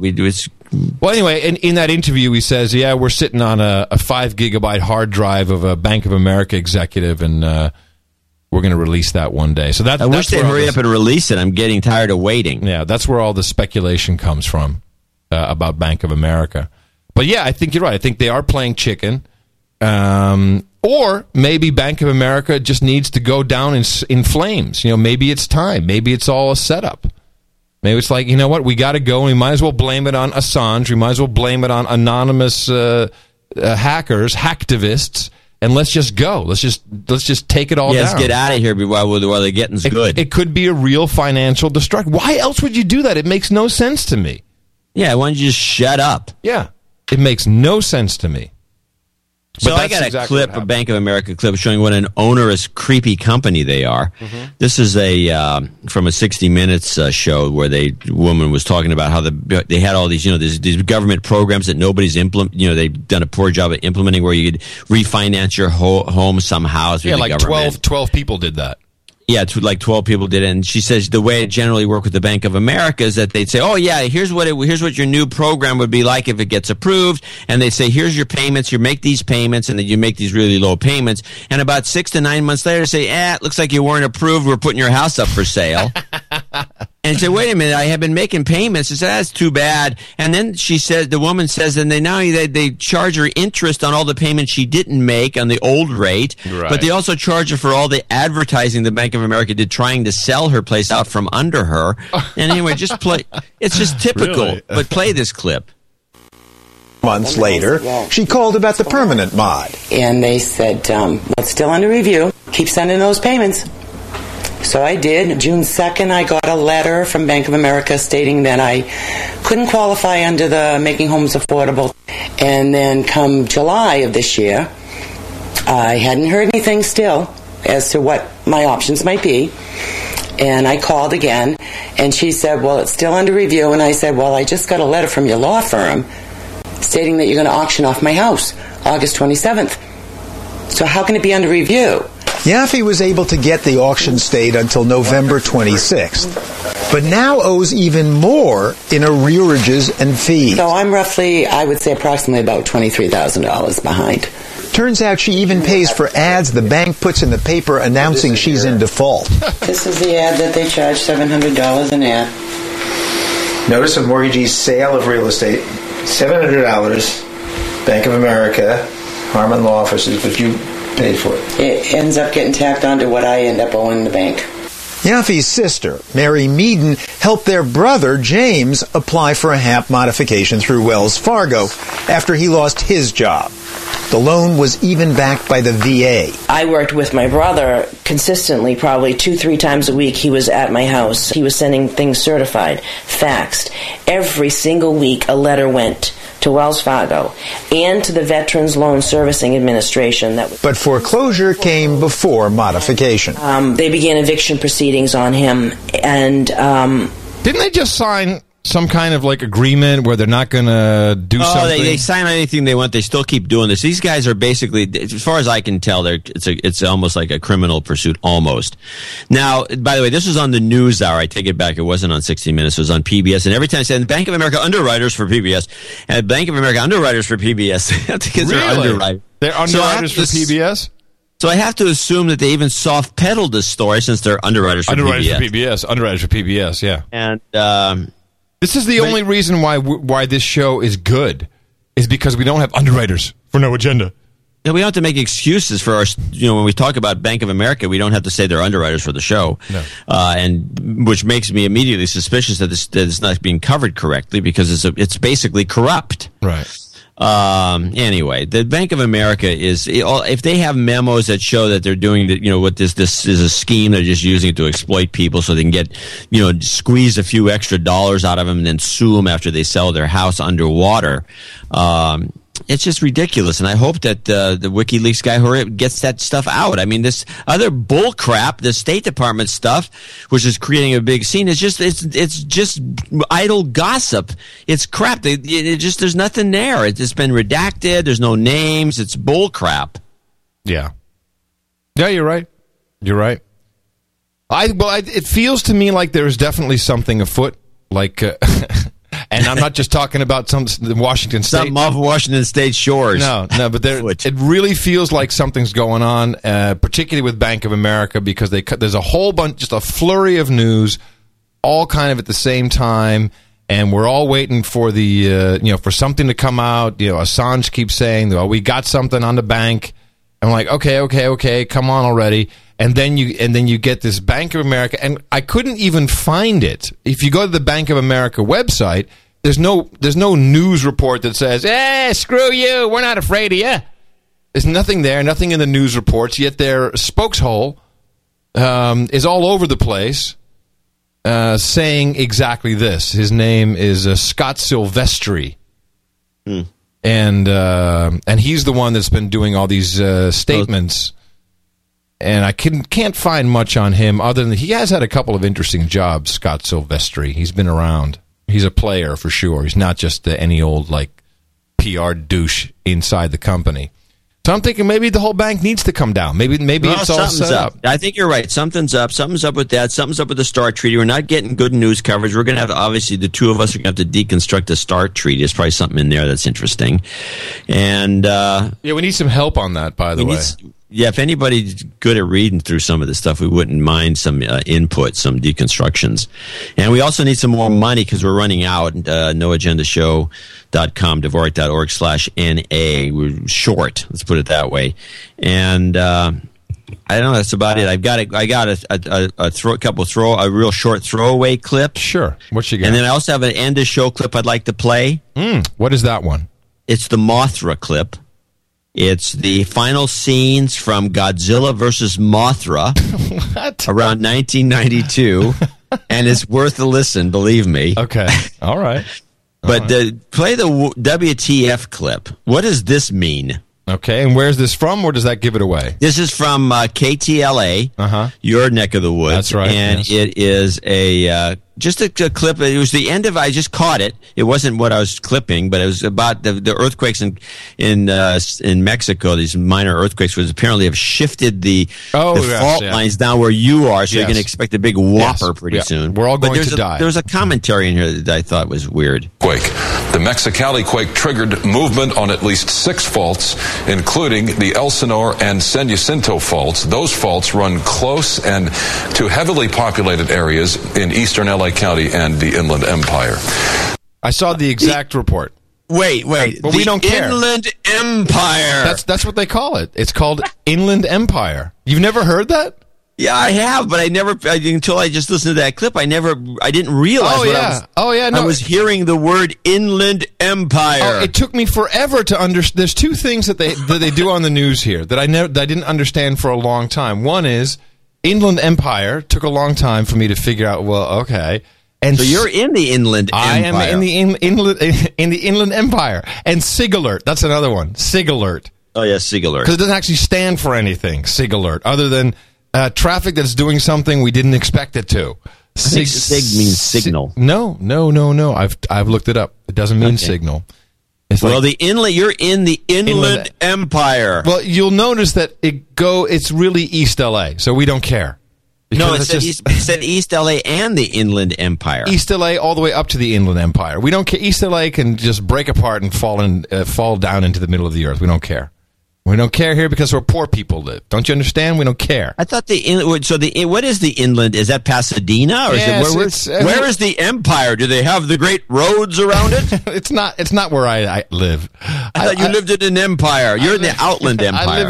I live in the safe zone here at the Watchtower. Nothing wrong here. Nothing's going to happen. Now they've been predicting it's a 6.5 coming. Yeah, right. They've been predicting that for weeks. In fact, it's been quite a while since we've had even a tremor. That's not good. No, we got the big one coming. If it's not that, it's Al-Qaeda. Something's going to get us for sure. Something bad. Something bad is going to happen. Because if you're not living in fear, you're un-American. Damn it. All right, so my last clip will be the Mothra clip, which will be at the end of the show, which I think everyone will be highly amused by. All right. I just wanted to see, I had one more story, which I thought was kind of funny. Actually, it's I wish they had an advertisement. It's called Fresh Start. You can find them at freshstartprivate.com. You really need to look this website up. It's breaking the cycle of alcohol addiction. And at FSP, as they call it, Fresh Start Private, it's the only alcohol treatment program. What's the website? Fresh Start what? Freshstartprivate.com. It is the only alcohol treatment program in the world to offer a single administration, long-acting naltrexone implant procedure that has been approved for use by a regulatory body. Well, it has an asterisk. It has an asterisk. I wonder who that regulatory body is. Oh, God, there's a guy that comes on the screen and flash and starts talking to me. Oh, really? I don't have that. Hold on a second. Yeah, he's looking at it. He walks into the screen. He's now in 3D. Hold on. Let me bring him up. Let me see if I can. I was Get looking off my screen. But do you have the woman like with her head on the table with the alcohol? Yeah. Well, where's the guy? I don't have the guy here. He's not walking. The guy's standing right there. He walked onto the screen, and now he's yakking at me. He's not. Oh, here he is. Hello. Welcome to Fresh Start Private. Oh, my God. A new revolutionary way to deal with alcoholism. He's got a doctor's jacket on. Because you or a loved one has found it impossible to cope with the addiction of alcohol and the tragic effects it has on you and your family's wealth, health, and stability. My friend John needs to go. Up until now, treatment for alcohol has been mostly through psychological and faith healing programs, but none have ever dealt with the physical side of addiction. Faith healing. We at Fresh Start Private immediately deal with the problem of addiction by taking addiction out of the picture. Within hours after our treatment, you can return back to work without the cravings for alcohol. This is amazing, John. This Daily is fantastic. Or weekly meetings to attend, or lengthy stays at costly treatment centers with Screw hours of AA. psychological We're putting them out of business, damn it. Our treatment is immediate and lasts for up to 1 year, and in most cases requires only one treatment. With an 85% success rate. It's an implant. The closest you get to curing this terrible... Is this for real? Can this really do it? Is this? I don't know. I have no idea. It's probably some sort of something abuse, the stuff that's in a more concentrated form. I can't remember the name of it. You know that. Yeah. Whatever it is.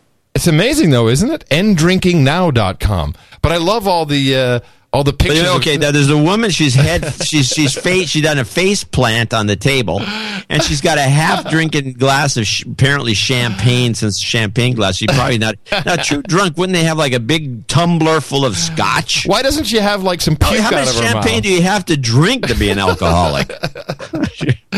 Look at the guy in the clip below. He looks like he's pouring himself a wine there, and he looks really bad. Let me just look at this.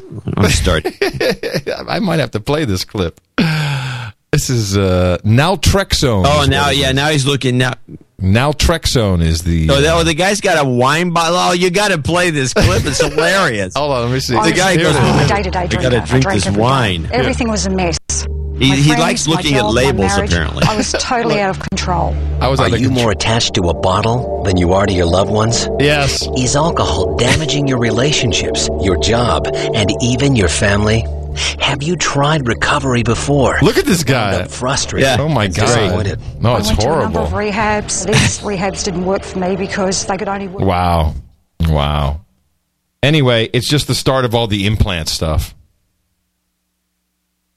This guy, he's got a beer bottle and he's looking at the label. He's got a can of beer. He's looking at the label. It's pretty amazing, though, isn't it? And they're public. Look at that. Stock symbol CEYY. Wow. Ooh, CEYY. I'll put that one on the... put that one on the list. Looks like one to pick. That's a pick to click. All right. Also included in the show notes this week, full video of more riots in Greece that, of course, are not being shown here. Oh, we don't show anything here. No, why would we show any of that here? And boy, it's the Greece police, the riot police, don't look too happy. The Greece police are getting like firebombed, man. It's like Molotov cocktails. They don't look like they're doing too good. And of course, too well. I hate it when you do that. My daughter does it to me. Go ahead. They're not looking too well. That doesn't sound right. Too good. It is right. Go on. Keep talking. Well, now you distracted me. Other than that, looks like they're getting their ass kicked, is what I'm trying to say. That's even better. Yeah, they're getting their ass kicked. And, of course, this is what is bound to happen when the young people of Gitmo Nation rise up. We need more of that. It's all good. We don't have the wherewithal anymore to do anything like that. We're doomed. We don't. But we will continue to propagate the message if you can please help us. Dvorak.org. Yeah, before we're taken off the air. Yeah, Dvorak. Yeah, by the new porn regulations, Dvorak.org/NA or channeldvorak.com/NA, or just go to noagendashow.com, and that is where you can find our donation page. And we have a clip from, what was it, Godzilla, you said? Godzilla versus Mothra. As our end of show clip. Great. And we will be here on, Thursday? So that's what, it's at the 23rd? Yeah. And then we'll be here on Sunday, which is the second day of Christmas. Yeah, we're working right through the holidays. Right through the holidays. We're no pussies. We're just keeping it going. And then on... see, because I'm going up to Big Bear, but I think it fits perfectly because we're back on the 2nd is our next show, I think. Sounds good. Something like that. Or the 1st, whatever. But we don't stop. We don't stop for fake holidays or celebrations of stuff we have nothing to celebrate for. It's going to be a cold, cold Christmas at this rate. Hope you enjoy your coins. Coming to you from the Hilltop Watchtower Crackpot Command Center in Gitmo Nation West, where it's really, really raining cats and dogs. I'm Adam Curry. And from northern Silicon Valley, where it actually stopped raining, but it's going to start again, I understand. It's going to keep raining for days, they say. I'm John C. Dvorak. We'll talk to you again one day before your last day of Christmas shopping, right here on No Agenda.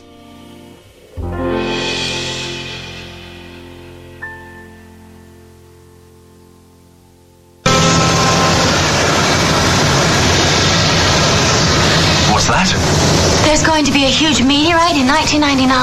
I just can't believe it. Thatcher was going to stop the meteorite from landing. Tell us, this meteorite, will it completely destroy the planet? It will. Thatcher's been waiting around for many years. It was going to destroy the meteorite in 1999, but now Thatcher's dead and gone. Do you think Mothra will do it for us? Mothra will do it. The large meteorite is presently on its course to Earth. Mothra will fly out and try to change its course before it reaches here. Why are they making such a sacrifice for us? That's something I'd really like to know. Simple. Because it made a promise it vowed to keep. A promise to Batra. A promise? Of course, that's right. Goodbye.